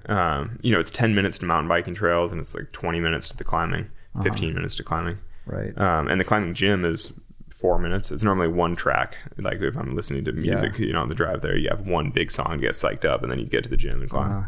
I mean, it's a good situation for me. But now you're in a position where it's like, oh, now I need furniture, and now I need like, this that's is why like, I have a how do you? Girlfriend. She dealt with all that. She did. Yeah, that's amazing. You're like, I'm just gonna go sleep in the van. No, so when I bought the house, actually, at the time, my girlfriend was abroad, and so I got a Wi-Fi router, and then I would just sit in this empty, unfurnished home to use my laptop, and then I realized that the service was just as good in the van on the driveway, and I was like, oh, screw it, I'm just staying on the driveway. So like I had no possessions, nothing in the house. I just had my Wi-Fi set up, and then I would just live in the van on the driveway. That's hilarious. And then after a week or two or whatever, when she came back, then we acquired a bed, and piece by piece we got furniture and stuff. Wow, you got a house now. Let's talk about the foundation a little bit. I mean, I think it's a natural segue, because we're talking about minimalism, low impact, your diet. So the same year that I went vegetarian, I started the foundation. Right. It was basically a year where I was like, I need to start trying to do something positive for the world. And so I thought that the three things I was going to do that year were start this foundation, like start donating money to charity, and start offsetting my travel, like doing carbon offsets, and then go vegetarian. And then the carbon offsets I wound up sort of ignoring and rolling that into my foundation, because as I looked into it more, I realized that you're basically financing projects that I'd rather just finance myself through the foundation, just do it more directly, rather than going through a third-party carbon offset. And so basically that year I went vegetarian and I started the foundation, which at the beginning was just me donating money in a public way to environmental nonprofits. And then actually just this year, we're trying to sort of rebrand it as like a real thing that I'm more comfortable being public about. And the idea behind it is environmental preservation. Yeah. So I think the mission statement now is supporting solar energy for a more equitable world. That's good. Who came up with that? Several of us, and it took quite a bit of. It took more effort than it probably should have, but the solar aspect of it, or the solar focus of it, is kind of derives from this carbon offset idea, right? Like, partially. Well, actually, no. Really, it comes from me looking for projects. I mean, so when it started, I was just like, what do I want to donate money to that will make the world a better place? And so I started looking for things that were sort of win-win, because basically, there's no point in supporting environmental projects that don't also improve human standard of living. Because if people are living in poverty, they do not care about environmental protection. And so basically I was looking for environmental projects that also help people in poverty or improve people's livelihoods. And solar just fits that so perfectly. I mean, solar projects or energy access type projects are such an easy way to produce clean energy, which is a clear environmental gain, but also help people materially. And so I started supporting basically one group in domestically, which was Grid Alternatives, and then one group in Africa, which is Solar Aid, doing off-grid. Basically, it's like grid-tied solar systems versus off-grid solar systems. And started supporting both of those just because they seemed like such obvious winners. You know, I was like, this is making the world better. And then over the last 5 years, I guess, that I've been supporting them, you know, we've branched out into some other projects and tried some one-off things our own and you know, worked in the space more, but that solar has always been the thread through it. And so now we've sort of just made that our actual mission statement. Right. That's cool. I like that. I don't know. I mean, it's all a work in progress, but I think this year we're actually starting to be more like, I've never solicited donations. I've never actually asked people to donate to the foundation. I've always just put it out there as like, this is what I'm doing. And this is, you know, my effort to try to do something positive in the world. But I think that this year we'll actually start trying to solicit donations to basically support bigger projects and do more. Of course you should. So when you say we, you have a team of people. Yeah. So from the beginning, I've had this friend of mine, Mari Birdwell, who's the executive director, but basically he's a climber, who's an attorney in Boulder, who's, you know, a friend. And then sort of starting this last year, there are two other women involved that are both, they've brought a lot of energy to it. They're a lot more go-getter, and they're kind of making this all happen more because, you know, I've always just been content donating a big chunk of my income every year and just being like, okay, you know, I've done something positive. That's great. I'm supporting these projects, but I've never felt super comfortable pushing it really hard or asking people for money or soliciting big, you know, grants from the companies I work with or anything. And so, I think they're sort of helping to bring the vision together and make it more public. Well, you know, just even if you have the greatest team ever, you're still the face of it. Like you're going to have to get to a place where you're comfortable. Yeah. Like and just I being think like, look, man, this is a good thing. Like, you know, break out the wallet. Yeah. I think that's I think I'm getting there. And honestly, I think El Cap is actually tied into that a lot because, I'm a lot more comfortable being a professional climber, having done something that I'm actually very proud of. Yeah. That I feel like I worked very hard for and that was a legitimately big challenge. And I definitely have a bigger platform. And certainly with a movie coming out this year, it's going to be probably a whole different level. Of course. And so it's just kind of good timing for me personally and professionally to be more public about the foundation. And honestly, I mean, the world needs it, you know, like, I mean, you've traveled to places, you know, most people will never go, right? Like, so you have a sense of, you know, the environment and kind of have a perspective, you know, a global awareness perspective that a lot of people, you know, because we just don't travel like you do. I mean, what do you learn when you go to these far reaches of the planet? I've actually never really thought about this, but it's interesting that through climbing, I've kind of seen the full spectrum, both environmentally and through human society, because I've been to some of the poorest places on Earth where you see human populations living in rugged conditions, which, you know, this is like Chad or places in you know, basically sub-Saharan Africa, but like right on the edge of the desert, like really, really grim living conditions, or very challenging conditions where it's just shocking to see people living, you know, you're like, wow, really? Right. But then on the other hand, I've also been to places like going back to Patagonia multiple years where each year you go, you see the glaciers receded a couple hundred meters to the point where, just over the 3 years that I've been to Patagonia, the approach into one of the valleys has changed significantly. Like you now hike on the opposite side of the valley because the glaciers move so much that it makes more sense to come in from the other side now. And just over the course of your short career. Yeah, just over the course of me going to Patagonia for 4 or 5 years or whatever. Which is crazy because and then you come back to the US and people are like, no, climate change isn't a thing. And you're kind of like, I mean, you can go to the mountains and you can see the glaciers moving backward. And that's just in my tiny, tiny little lifespan, which should be insignificant in the grand scheme of the earth. And so you're like, if humans can physically see change with their own eyes, I mean, that's a disaster. Right. That's crazy. It's beyond a disaster. It's unbelievable. And it's so disheartening to see, the situation that we find ourselves in where there isn't, very much political will to confront it. Yeah. I think right now it's and even less, on the solar thing too, right? Like I know the solar tariff thing is pretty crazy. Though I don't know if that'll not in favor of solar. Like it's insane. I know. Well, it's interesting because the Trump administration is trying to protect solar manufacturing in the U.S. but it's like solar installation is such a bigger driver of jobs and better for the economy and just way more important. But I mean, whatever. The thing with that stuff though, I kind of think. I'm no expert in the solar industry, but I think that's more like a little speed bump that's annoying and that's stupid and it's short-sighted, but it's not going to change the overall trajectory, which is that every structure in America will have solar on it within 15 years or something. And like it's all happening no matter what. And that's actually kind of what bothers me is that to me it seems clear that that's an inevitable trend that's happening. Like renewable energy is just cheaper. Everybody will go 100% renewable within the next 50 years because that's just the way it is. But it's like, too bad we can't just do it in 15 years instead of 50, right? And save ourselves a lot of freaking climate disaster down the road. Yeah, I mean, it's like so frustrating that people can't just do it a little faster so quickly. If there was a real will for it, for sure. I mean, there are certain areas in China where they're just crushing it in that regard. So it's weird that they're like leading the charge. Well, I mean, I think in some ways it's great because I mean there are far more people in China too, and so that's true. And I mean somebody needs to lead, and it's like if the U.S. wants to abdicate that opportunity, just like give up the. I mean, it's disappointing that the U.S. isn't leading, but I'm like, as long as somebody does, that's great because humanity needs a leader, and so, Yeah, I mean we definitely do, and it's a race against time. The idea that you could see that change in a blink of an eye, like I know it's crazy. I mean, there's one valley in Patagonia. It's like, yeah, I mean, this is anecdotal. It's not real science, but still, you're like. Though, I mean, obviously it is real science. You can go into the Sierra and you can see the glacier. I mean, have you ever seen any of the glaciers in the Sierra? There are a couple in the Palisades. Like some of the 14,000 foot peaks in the Sierra Nevada in California technically have glaciers.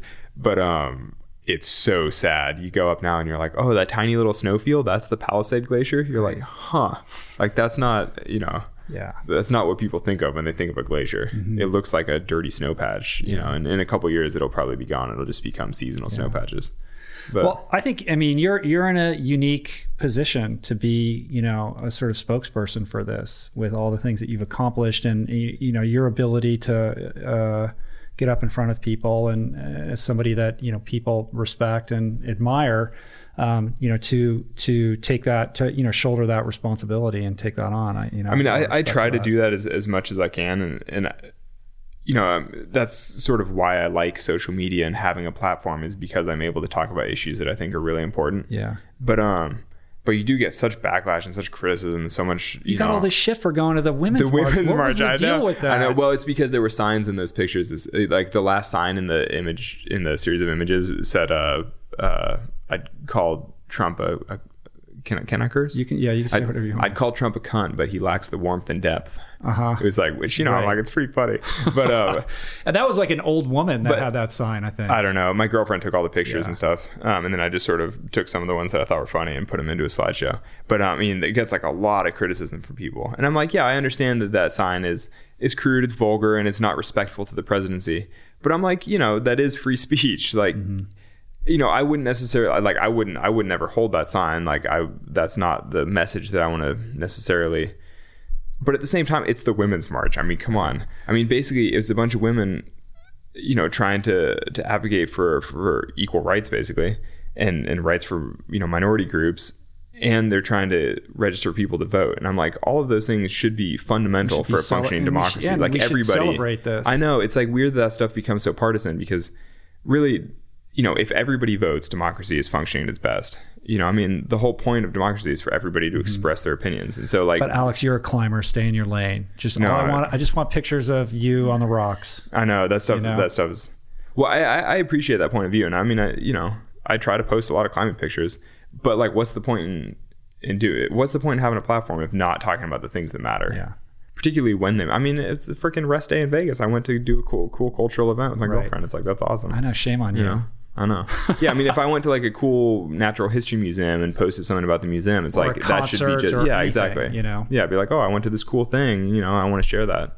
But I think it just speaks to the heightened emotional state that we're in and the extent of the polarization. I generally try to craft my messages whenever I get political or talk about diet or talk about any of the stuff that I care about, environmental issues or anything. I generally try to be relatively moderate and respectful about it, because the thing is, if people just unfollow you or turn you off, then it's like you're only preaching to the choir, and like, I don't need to talk to the choir. I need to talk to the people that disagree. I definitely agree with that. And so that, I mean, I typically try to make things pretty mellow because I want people to listen to it.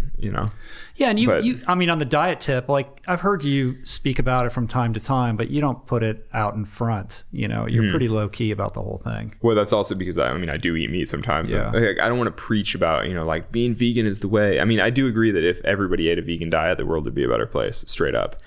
But sometimes I eat pizza and I'm like, oh, it is right. It is. Like, dairy's not even that good for me. Like, I think I'm lactose intolerant. But from time to time, you're like, it's pretty tasty, It's like, it's okay. And do you get grief for that? Are you talking about diet stuff? Yeah, I mean, kind of. Certainly if I post some like pro-vegetarian thing, people are like, oh, stay out of, Right. I don't know. So actually, I feel like... so how do you like mentally, manage like the haters? Oh, at a certain point, you're just like, F them. Whatever. Like, I don't care. Mm-hmm. What was interesting, so the Women's March was the biggest backlash I've ever had from anything on social media. Yeah, I think like Outside Magazine even like wrote an article about it, Yeah, that stuff seems kind of silly. But I was actually kind of glad that it got picked up in various places, because the point of me posting about it was to give it a wider reach. And so, I'm glad for more people to see it, more people to think about it, more people to think about those issues. I'm like, that's the point in having a rally, to have people talk about it. Right. But anyway, though, I think like 3,000 people unfollowed me after the Women's March, which, you're like, oh, wow, that's a lot of people unfollowing. Mm-hmm. But at the same time, that's like 0.5% or less than 0.5%. I'm like, that just does not matter. Yeah. It's like, life goes on. It's weird to me. Like, okay, you went to a Women's March celebrating a lot of people, women's rights. Like, no, a lot of people, now, I want no part of you anymore. A lot of people saw it as me being pro-abortion. So, I mean, the people that think that I'm advocating the murder of babies, I'm like, yeah, okay, I can see how that's really offensive to people. Like, I respect that. But me saying that I think that women should be able to choose their own reproductive option, like be in control of their own bodies or whatever, is a lot different than saying I think people should murder babies. You know what I mean? And it's just too bad that people conflate those online. Right. But whatever. This is the social media world in which we live. I know. It's so funny that I post a picture of a sign that says that women should be in charge of their own bodies, and people are like, "You want to murder babies?" And you're like, "No, I mean, leap. It's like if I personally was a woman that got pregnant, like, I mean, it would be a big decision. Like, I don't know if I personally would want to abort a baby, because I like, in the same way that I don't eat meat and I don't necessarily want to kill other creatures. I'm like, I don't know if I would kill. Like, I don't know if I would feel comfortable killing something. At the same time, I'm like, I'm not going to tell other people not to. I'm like, geez, I mean, it's their lives, like they need to, I don't know. Right. Just like, yeah, but it's pretty heavy, People are like, oh, you're advocating murder. And you're like, I don't think so. Like, it's a pretty weird interpretation. I thought it was funny that then the next day you posted a climbing picture and you're like, and I was like, F all you mother effers. Yeah. I know. Here you go with your climbing picture. Yeah. No, I was very proud of that. But I kind of love stirring the pot like that a little bit. I mean, that's how civil society should work. People should exchange ideas and talk about things and, broaden their opinions and stuff. Well, the thing is, like, if you're able to develop a platform and you have an audience of people, with that comes a certain responsibility to speak your truth. And if that doesn't land, well with certain people, like, so be it. Yeah. No, I totally because agree. otherwise, what's the point? Yeah. No, exactly. Otherwise, you're basically being held hostage by the mob. Right. You're just like, we just want you the way we want you. Yeah. I'm like, no, screw that. I'm going to be me. I'm going to do my thing. But, all right. Well, I want to talk a little bit about, like the practical aspects of like how you live this life. Like I assume, like, I'm trying to understand like how this all works. Like you have North Face as a sponsor, they pay you, you do commercials, you do these all these sorts of things, you get paid in all these various ways, and that all kind of comes together to make it work. Is that's how basically it functions? Yeah, that's pretty much it. I mean, you have like a manager? Yeah, I have an agent / manager that deals. And so all the little things that you're talking about, like commercials or corporate speaking gigs or even my sponsorship money, that all kind of goes through the agent. Yeah. And so then I'm just getting, direct deposits from my agent, basically. Right. So he says, like, here's a good one or whatever, filters out, like whatever stuff. Yeah, exactly. And it's kind of an interesting thing on the sponsor level. I mean, North Face, that's an amazing company. Like, I love how they support all these different interesting athletes. And that, like the athlete summit that they do, like, seems really cool. Yeah, that's basically just the team meeting, but it's pretty amazing because you get to hang out with all these people that are so great in different fields, and it's pretty inspiring. Yeah, it's cool. But, I had a bunch of those. Do you know Dean Carnaz is part of that? Who else? Do you know Brogan Graham? Yeah. He's very big. I love that guy. He's been on the podcast. Timmy Olsen. Runner. Yeah, it's cool. But on the other hand, you have like these other sponsors who are sort of creeping away from this high risk world. Like, it's relevant to the social media thing because we're in this kind of, environment in which, it's got to be crazier and it's got to be wilder, and X Games and, wingsuit people and all these people doing these insane stunts, and it's like, what's the next thing? What's the next thing? To the point where it was Cliff Bar, right? That pulled back and said, we can't be part of this anymore. It's getting too hectic for us. Yeah, that was I think in 2014, but that's the only sponsor that has ever dropped me. And it was part of that like purge that they did for that reason. It was post Valley Uprising being released, and they dropped Dean Potter and Cedar Wright and Tamir Neal and Steph Davis. So like basically the five of us that sort of represented the extreme danger climbing or whatever. But then the next year, Dean did die in an accident, and so obviously they're at least somewhat correct about risk taking. I mean, we are doing things that are dangerous. And they're saying we're paying these people, and then they feel some pressure, maybe not like, overt pressure, but internally to like push the envelope. And then they have that on their hands if something happens. Yeah. I don't know this for sure, but the Cliff thing, I think part of that was, I think Gary, the owner of Cliff, is personally really opposed to free soloing. And so I think it wasn't necessarily the brand is totally opposed, but Gary was like, I'm not into this. This is a bad deal, or something. Like I kind of think there was some kind of backstory. I don't know it. Yeah. And I'm not really that concerned about it because it's totally fair for them to not. Yeah. I really appreciated their support, and then once they fired me, they were actually really cool about it too. They still sent me free product, and they paid out my contract, and it was all pretty legit. I was like, that's cool. I still get free product, and it's all good. So I have no hard feelings at all. But every brand sort of makes their own decision, Yeah. I don't know. Though, interestingly, so I sort of mentioned that I came from the Beyond Meat office this morning. Right. Oh yeah, that's right. And so this is kind of a good little example of how my whole lifestyle works. Is like, so they sort of reached out about maybe, I don't know, they've talked to my agent manager a bit about maybe some kind of sponsorship or partnership or something. Like, I don't know exactly. Right. But since I'm in LA, it made sense to go meet them and see the whole crew and eat the food. Was there. It was awesome. Yeah.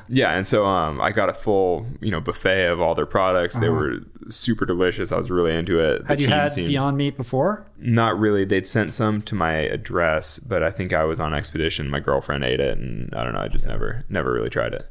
And so that's kind of an example of I might wind up with some kind of aligning your sponsors with things that you're interested in. Yeah, so exactly. Like a consistency, and that is like very much something that I'm interested in because I really do think that's the future. I kind of think that's the only way that humans will be able to live well on Earth is if we, move away from animal agriculture stuff. Well, and it's just cool to like align your professional career with your values in that way. And I would imagine you're somebody who's in a position where you have the ability to pick and choose and say, this message isn't, I'm not down with it. I want to be with companies that are like on the same page that I'm on. Like if a soda company comes wanting to do a commercial, you're just like, no, like I'm not going to tell people they should drink more soda. Like, I don't even think they should be buying more cans, let alone the disgusting sugar inside them. Right. It's like, yeah. or like a tobacco company. You know? Well, I don't think, yeah. Well, no, so no freaking. Do you know Hans Flooring? He was like a big speed climber, kind of previous generation. But the two of us held the speed record on the nose together, right up until last year. It got broken a couple months ago. But so Hans was like Mr. El Cap speed record for many, many years. And but he's also a bit older than me and has been through the whole pro climbing thing a lot longer. Every time we would hike down from the top El Cap together, we would sort of debrief about what we did performance wise on the nose and sort of talk about what we should do better, and then just sort of talk, climbing and life in general. And he was talking about having gone to Asia to do cigarette commercials like in the 90s or something. And he was like, in Asia, it's not as bad. I was like, you did cigarette commercials in Asia? But I mean, but it was a different time. And he was like, you got to make a living. Yeah, exactly. He was like, I'm making a living. And he has a family and everything. And he's like raising kids. Yeah. And, but I was like, Hans, you did a cigarette commercial? That's freaking disgusting. That's so crazy. It's like, the movie 20 stars go do that stuff in Japan. Yeah, to make sure that nobody ever sees it, for sure. Yeah. Well, I've done some stuff like that where, you do some campaign that like I did a whiskey commercial, or it was more like a branding piece. You don't even drink, right? Yeah, I know, and they didn't even care. It was awesome. It was a Doers ad, which actually turned out being awesome. It's like a really great piece. It lived online for 3 years or something. It was good money. It was like really good professionally. But it was just some lifestyle branding thing. They like didn't care that there's no mention of liquor in the ad. There's it was all about lifestyle, like choosing your path or whatever. But yeah, I was like, well, only people are only seeing it in Europe, so like at least it's not too embarrassing. Yeah, I mean, I don't have judgment on athletes that make decisions like that. It's like they just want to do their sport, man, and it's hard. I judge a little bit. I mean, some of those things I'm like, cigarettes, like that's messed up. That's sort of a page beyond, I think. Yeah, though I mean, people could certainly criticize alcohol in the same way. Yeah. But I was like, it's like high end scotch or whatever. Like that's not contributing to people drinking more. It's sort of like they're vying for market share between. Well, maybe Alex it likes is his Doers. So, well, I don't know. Like I would think the soda actually would be worse than like a Scotch commercial. There's no question about that. But what's cool is that with as the millennials come of age, we're seeing this crop of like companies that are premised on transparency and sustainable, triple bottom line values and all of that. And so the options, I think, become better for someone like yourself to align with like-minded souls, so that you can keep doing what you're doing and you can feel good about the companies that are supporting you. Like going into the Beyond Meat office today was a perfect example of like the posters, the quote, the things on the wall, everything. I was like, this like it could all be up in my house. I was like, this is awesome. It's totally in line with my values. And they're everything going I huge. support. They're having a massive impact. I mean, I hope so. Yeah, it's cool or even the idea of working with a company like that you want to succeed. Like I would love for them to take over the world just because it would make the world a better place.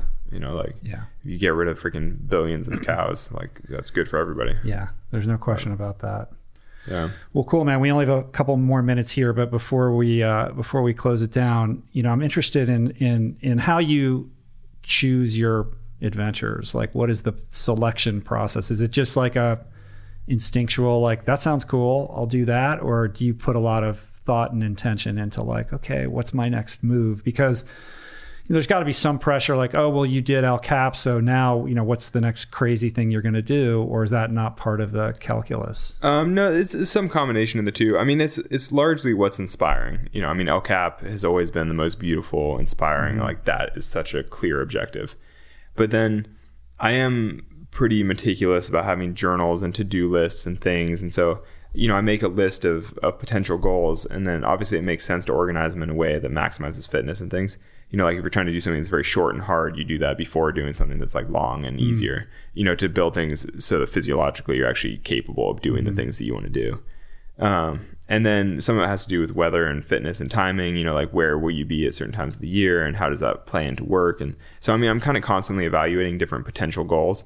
And so something that I might really want to do just like doesn't make sense to do this year because I won't have the opportunity because I don't have the time required, or I won't be in, like I've always wanted to climb in Trango. It is like this valley in Pakistan. It's like big walls at high altitude. It's really beautiful. And I will definitely go there sometime in my life, but not this year. It's like, it just doesn't make sense with the schedule and with stuff going on and like real life. So what is the next thing? Don't know. I mean, basically, I've been trying to get stronger. Like I've been training systematically in a gym. Yeah, you look big, man. Do I? I mean, you're like you definitely look. When you walked in the door, I was like, oh, he's like a little more like jacked up than I was expecting. Yeah, I don't know. I've been lifting some weights actually, but I mean, is that like a new thing? Yeah, it's a very new thing. Yeah. Well, I came home from Antarctica, the heaviest I've ever been, and kind of fat man style a little bit. It was a little because the month before the trip. I mean, I kind of said I was slightly depressed about the trip. I was like, I don't know. I wasn't excited about going. I knew it was a great opportunity and I knew it would be cool, but I was like, oh man, it's going to be cold. I'm not going to be climbing. It wasn't, But so anyway, the month before I went, I wasn't training that much and I was eating a lot because I was trying to gain some weight before Antarctica because it seemed appropriate. And then while I was there, I ate a lot because you're in Antarctica. And part of it was just, what do you call it? Like when you're comfort eating, I was just because you have a really somewhat traumatic day of climbing and you come home and back to camp and you're just like I'm gonna eat this whole thing of Nutella, because I just want to eat something to feel better. Because it was pretty raw there. I mean, I thought it was pretty full on, but so I came home and I was like, like I'm actually like kind of heavy and kind of weak and just like it's the first time I've ever been. It was the heaviest I've ever been. A couple pounds overweight. I mean, I'm talking a few pounds here and there, not like 10, but anyway, so now I've started the systematic training type of stuff, and I'm seeing pretty good results. Do you work with a trainer on that, or how do you get your information, like the protocol? So, I mean, I guess you could say I do. So a good friend of mine, this guy Jonathan Segrist, who's one of the best sport climbers in the country, like really under the radar, like no non-climber knows who he is, but he's one of the best sport climbers in the world. But he's a good friend of mine. He's also living in Vegas, and so I'm paying him a bit as my trainer this season, and the thing is, I know how he's been training the last couple of years and it's had really great success for him. And so I'm like, all right, I'm doing this and I'm committed to it. But it's actually been quite helpful having him kind of guide me through the process because a lot of it is like form and how I do the exercises and like making sure that I maintain good shoulder health by like how I hold my arms to do certain things like that. But what is it, like functional strength stuff, or it's actually lifting weights in a gym? Or no, the lifting the weights is just for opposition type training to make to balance out. Basically, I'm hanging off small edges with a bunch of weight on. I see. So I don't know what you call that, but yeah, I don't know. But you're used to doing that, right? But just not with extra weight. Not with extra weight. The extra weight has made it quite a bit different for me. But so I'm almost done with my first cycle, and each cycle is like a month roughly. And the last 2 days I was climbing in the gym in New York. I was like slightly off my program because I was traveling. But it was the first 2 days where I was like, oh my goodness, this is working. And it's pretty exciting. I was like, I felt really strong in the gym. And it was like, wow. Like, so yeah. Cool. So what does that translate into? Does that like change? Okay, well, now that I feel like this, like maybe I'll go do this climb. It'll take a lot more. It'll take, like right now I'm sort of feeling as strong as I ever feel. I'm going to do at least one more training cycle for the month of February. And hopefully that'll break into new ground where I'm like, oh my goodness, I've never been so strong. And then I'll sort of evaluate. Right. But I have a couple goals in Yosemite this season that lend themselves to being strong. So I'm like, that's helpful. And then so like a cyclist though, you got to be careful about power to weight, right? Like you can't get too big. Yeah. Well, I've actually been losing a little weight as like, the thing is holding weights while you hang. I mean, my forearms are never going to get that big. Yeah. A cyclist has to worry about it because it's their butt and their thighs and it's like big muscles. But a climber, I mean, your forearms are never going to be that big. Because, I mean, mostly I'm training my hands. Right. But if you start getting, big shoulders and lats and, suddenly you're packing on all this muscle, you got to haul that up. You got to haul that up the mountain, right? Yeah. Well, so also I'm doing things in like the 6 to 8 rep range. So it's not like developing big muscles. It's not like max, like 2 reps where you're just lifting some huge weight. It's like you're doing it 6 or 8 times. So you're not really developing big muscles. You're developing strong muscles. Yeah. I don't know. That's cool. I don't know. It seems to be working pretty well. Nice, but man. We'll see. I need a few more months to right. And just no decision yet about what the next thing is. Well, it's just I don't really have the bandwidth for a next big thing because there's a movie coming out in the fall. I'll be doing all kinds of crazy media around it. I'll be supporting the book coming out. And in some ways, I'm like, when does the book come out? Probably with the movie. I think everything's kind of coming Is together. there a release date for the movie yet? September, October. I think it'll be in festivals in September and then in theaters in October. Right. But that's the theory. But it's funny. I think it's called Free Solo, which is cool. It was going to be called Solo, which is even cooler, but they're freaking coming out with a Star Wars movie at the same time that's called Solo. Oh, that's right. And so then everyone's like, oh no, and had to change the name. Because Solo is a better name. Yeah, Solo is a better name, but it's like it's hard to compete with Han Solo. Yeah. I mean, what are the chances of that? That's crazy. I know it's unfortunate, but Free Solo is not a terrible name. It's close.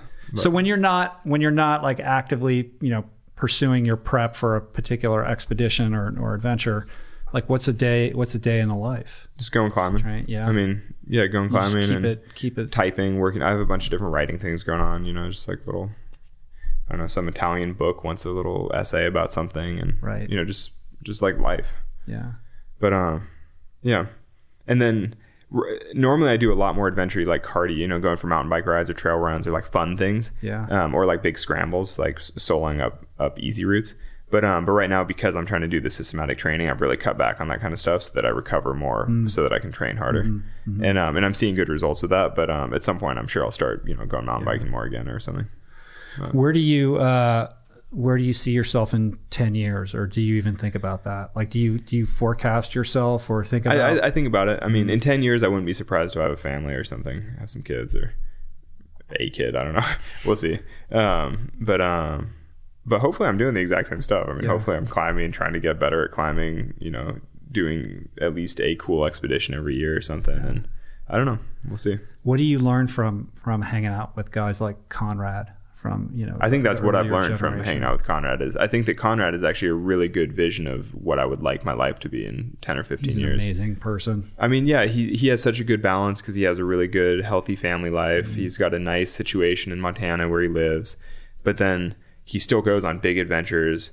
But he's been working with the North Face for 30 years, and he's still very passionate about that, and he really contributes to the brand. And it's, I don't know, I mean, his whole lifestyle, I think, is pretty well balanced, mm-hmm. and he's happy with it, mm-hmm. and that's the important thing. I mean, do you have mentors like him that you like run stuff by, or how does that work? Or do you just rely on your instincts?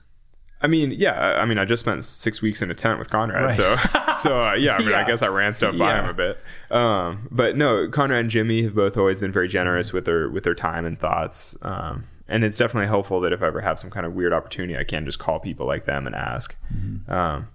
I wouldn't say any of them are specifically, a mentor, but I mean, or like I was just saying with Jonathan Seegers as my trainer. I wouldn't necessarily call him a trainer, but I mean, it's very helpful to have a friend who's one of the best of the world in something who will just come by the house and help you with it. Yeah. Or with someone like Conrad, just to you could just look to his example as inspiration for how you want to model your life. Yeah, I mean, there's several climbers like him. Actually, Tommy Caldwell is a really good example of somebody that I would be happy to model my life around his. And part of buying a house in Vegas last year was actually looking at people like Tommy and seeing that part of the reason that he's financially secure and able to climb full time and enjoy his life with his family is because he's been smart about, paying off a property and having a rental and things like that, just so that he doesn't have to worry about, becoming an unemployed climber. Yeah. But no. Yeah, but I don't worry about that with you. I don't know. I mean, you're not going to go out and like buy a bunch of Porsches and stuff. Like, I don't imagine? see you know what I mean? Like, I tow them all behind my van. Yeah, I've got the Porsche behind the van. Yeah, I don't know. Yeah, I mean, I'll never be frivolous like that. But I mean, that said, all my sponsors could drop me. I could have one big health problem or something. I could get cancer or something. Like, I don't know. I mean, you never know what life is going to give you. But. Well, as we close it down, maybe I think it would be good to just leave people with what's that? Nothing like closing on cancer. Like that's. Listen, man, I think that speaks to your appreciation for the reality of death. It's like you live in the moment in certain respects, and understanding that all we have is today, and how are we going to make the most of what we have in this moment, right? And your climbing is sort of an expression of that. It punctuates the preciousness of life by living on that edge in a certain way.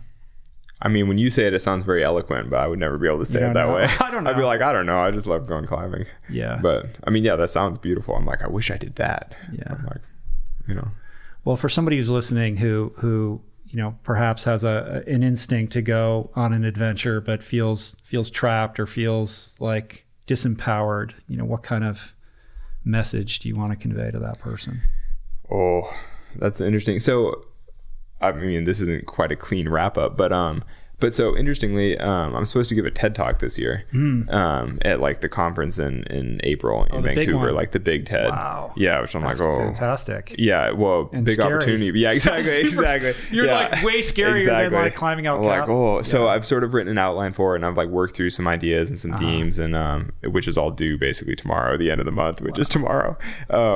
And so I'm like, oh no, but I think that what I've been kind of struggling with or working on is to make the climbing more applicable to the layperson, to any average person. What are the lessons? Yeah, and I think that one of the lessons is, or I don't know, one of the ideas is like, what is the thing that is worth putting the work in for you, or what is the thing that's most important to you? Like in my case, I'm talking about El Cap and my preparation for free soloing El Cap, and to me, El Cap was the thing that was worth the work. But basically, like, what is the thing that's worth it to you, and then what is the work that you need to put into that?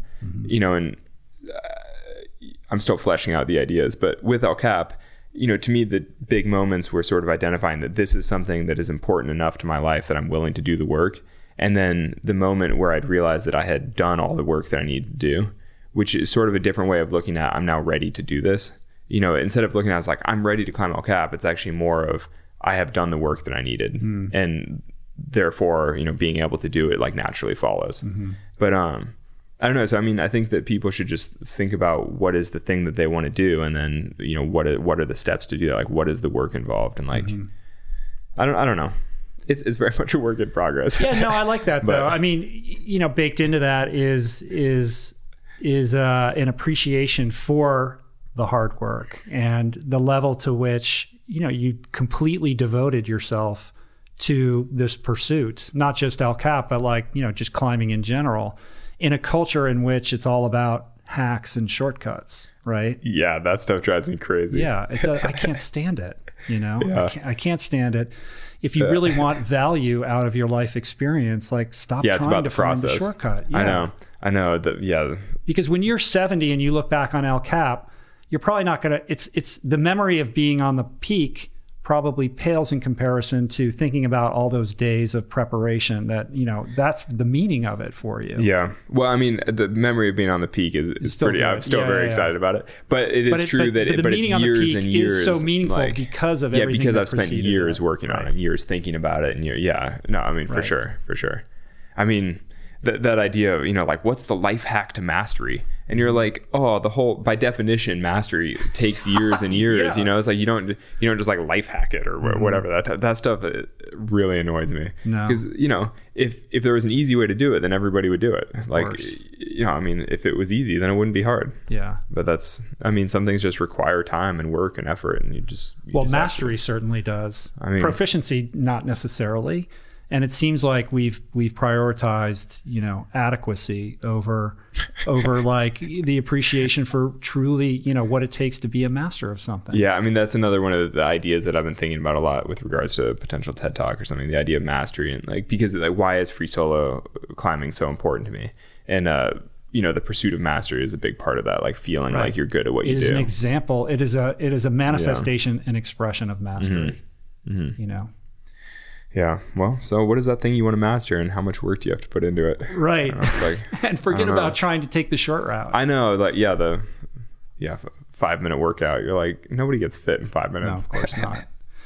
Well, speaking of mastery, you are on your way to USC tonight to do an event with Michael Gervais. Have you met Michael yet? No, I'm pretty excited about it. He's the best. I love that guy. I respect him tremendously. He's one of my favorite people, and he has his own podcast, Finding Mastery. So he's all about so mastery. He can show me the mastery, and he's going to ask you questions, or he knows how to get like deep. I'm pretty excited about that, and he's very gifted at that, and he's just a beautiful guy. So that's going to be a cool event for you. No, I'm excited. Yeah, please say hi to him for me. I will. All right, man. Well, thanks so much for doing this. Well, I appreciate you warming me up for Michael. Yeah, well, hopefully you're warmed up and not out-talked. But it's good. Michael will get the best out of you. No, I'm psyched. So cool, man. Thanks so much for doing this. If people want to check you out, you're pretty easy to find. Alex Honnold on Instagram, honnoldfoundation.org, right? Yep. Yeah. Contribute, right? Donate. Come on. You can say it. Yep. Come on, I'm going to make you say it. Please support the Honnold Foundation. You're so sheepish. Support our projects. You know? Yeah, like, I don't know. Come on, get over it. It's fine. You know, people want to contribute to it. Set up a recurring donation at honnoldfoundation.org. Yeah. Anywhere and anything else coming up? No. Are you speaking anywhere else? like all over, but it's just... Is that it's on your website if people want to... other not really. Stuff? Or I don't know. It's just like... I don't even... Yeah, I mean, the TED Talk, that'll be pretty public. Right. I'll be at South by Southwest actually in March. Oh, cool. The American Alpine Club is doing an annual dinner in February that I'm going to be receiving an award at, which for once I was like, oh, I get to receive an award instead of having to speak. Because I've done a lot of those nonprofit fundraiser type things where you show up and give the keynote to like try to draw people to give to their charity. Right. I was like, oh, for once I don't have to give the keynote. I just have to go up and but you accept still have an to award. you have to give an acceptance speech. No, my acceptance speech is going to be like, thank you very much. And I'm going to sit back down. What are you doing at South by Southwest? A talk with Jimmy, actually. Oh, cool. But nice. And actually, I think they're going to be maybe premiering the Dawnwall movie, which is about Tommy Caldwell climbing a big route on El Cap, which I'm pretty excited about seeing that too. Cool. Has nothing to do with me, I don't think, but it's going to be an amazing movie. Yeah. Right on, man. Anyway, yeah, thanks so much for having me. For talking to me. Come back anytime. Next, if you ever need a place to park your van, you can come here. Yeah, it's a nice empty gravel lot. It'd be perfect. It's nice and flat. Excellent, man. Thanks so much, Alex. I appreciate it. Peace. Plants. Okay, you guys, there it is. We did it. There was a lot of anticipation about that conversation. Did it deliver? I think it did. Let me know online at Rich Roll on Twitter and Instagram, and please drop Alex a line on Instagram or Twitter at Alex Honnold, and share your thoughts with him. Let him know how much you enjoyed our conversation. As always, check out the show notes at richroll.com for plenty of additional links and resources on everything that we talked about today to expand your experience, your knowledge base of this conversation beyond what's in your earbuds, in your ear holes. Reminder, Plant Power Way Italia, our brand new cookbook, is coming out in April, but it's available for pre-order now. Pre-orders are super important to us and helpful. So if you're inclined to want to know what that book is all about, do me a favor, reserve a copy now by pre-ordering it on your favorite online bookseller website. If you want to support my work, please subscribe to the show on Apple Podcasts or on whatever platform you enjoy this content. Like I always say, it really does. It's a simple thing. It only takes a minute, and it's amazing how much that is helpful in terms of the show's visibility, extending reach, how it's portrayed visually on the iTunes platform and the other podcast platforms. So yeah, do that if you haven't done so already. You can also support the show on Patreon by going to richroll.com/donate. If you're struggling with your diet and your nutrition, we created an incredibly powerful solution for you guys, our Plant Power Meal Planner. It's got thousands of custom-tailored plant-based recipes, grocery lists, even grocery delivery, right at your fingertips, all customized based on your preferences and your allergies and whatever else. It's everything you need, this incredibly powerful toolbox, so that you can eat the way that you would like to eat, the way that you deserve, and it's very affordable, just $1.90 a week when you sign up for a year. To learn more and to sign up, go to meals.richroll.com or click on Meal Planner on the top menu at richroll.com. I want to thank everybody who helped put on the show today. Jason Camiolo for his engineering wizardry, his production, his interstitial music, help with the WordPress page, all kinds of good stuff. Sean Patterson for all the amazing graphics that he creates. Michael Gibson, who has really stepped up on the videography front so that these episodes are all available on video at youtube.com/richroll, and theme music, as always, by Anna Lemma. Thanks for the love. See you guys back here soon. Peace, plants. Namaste.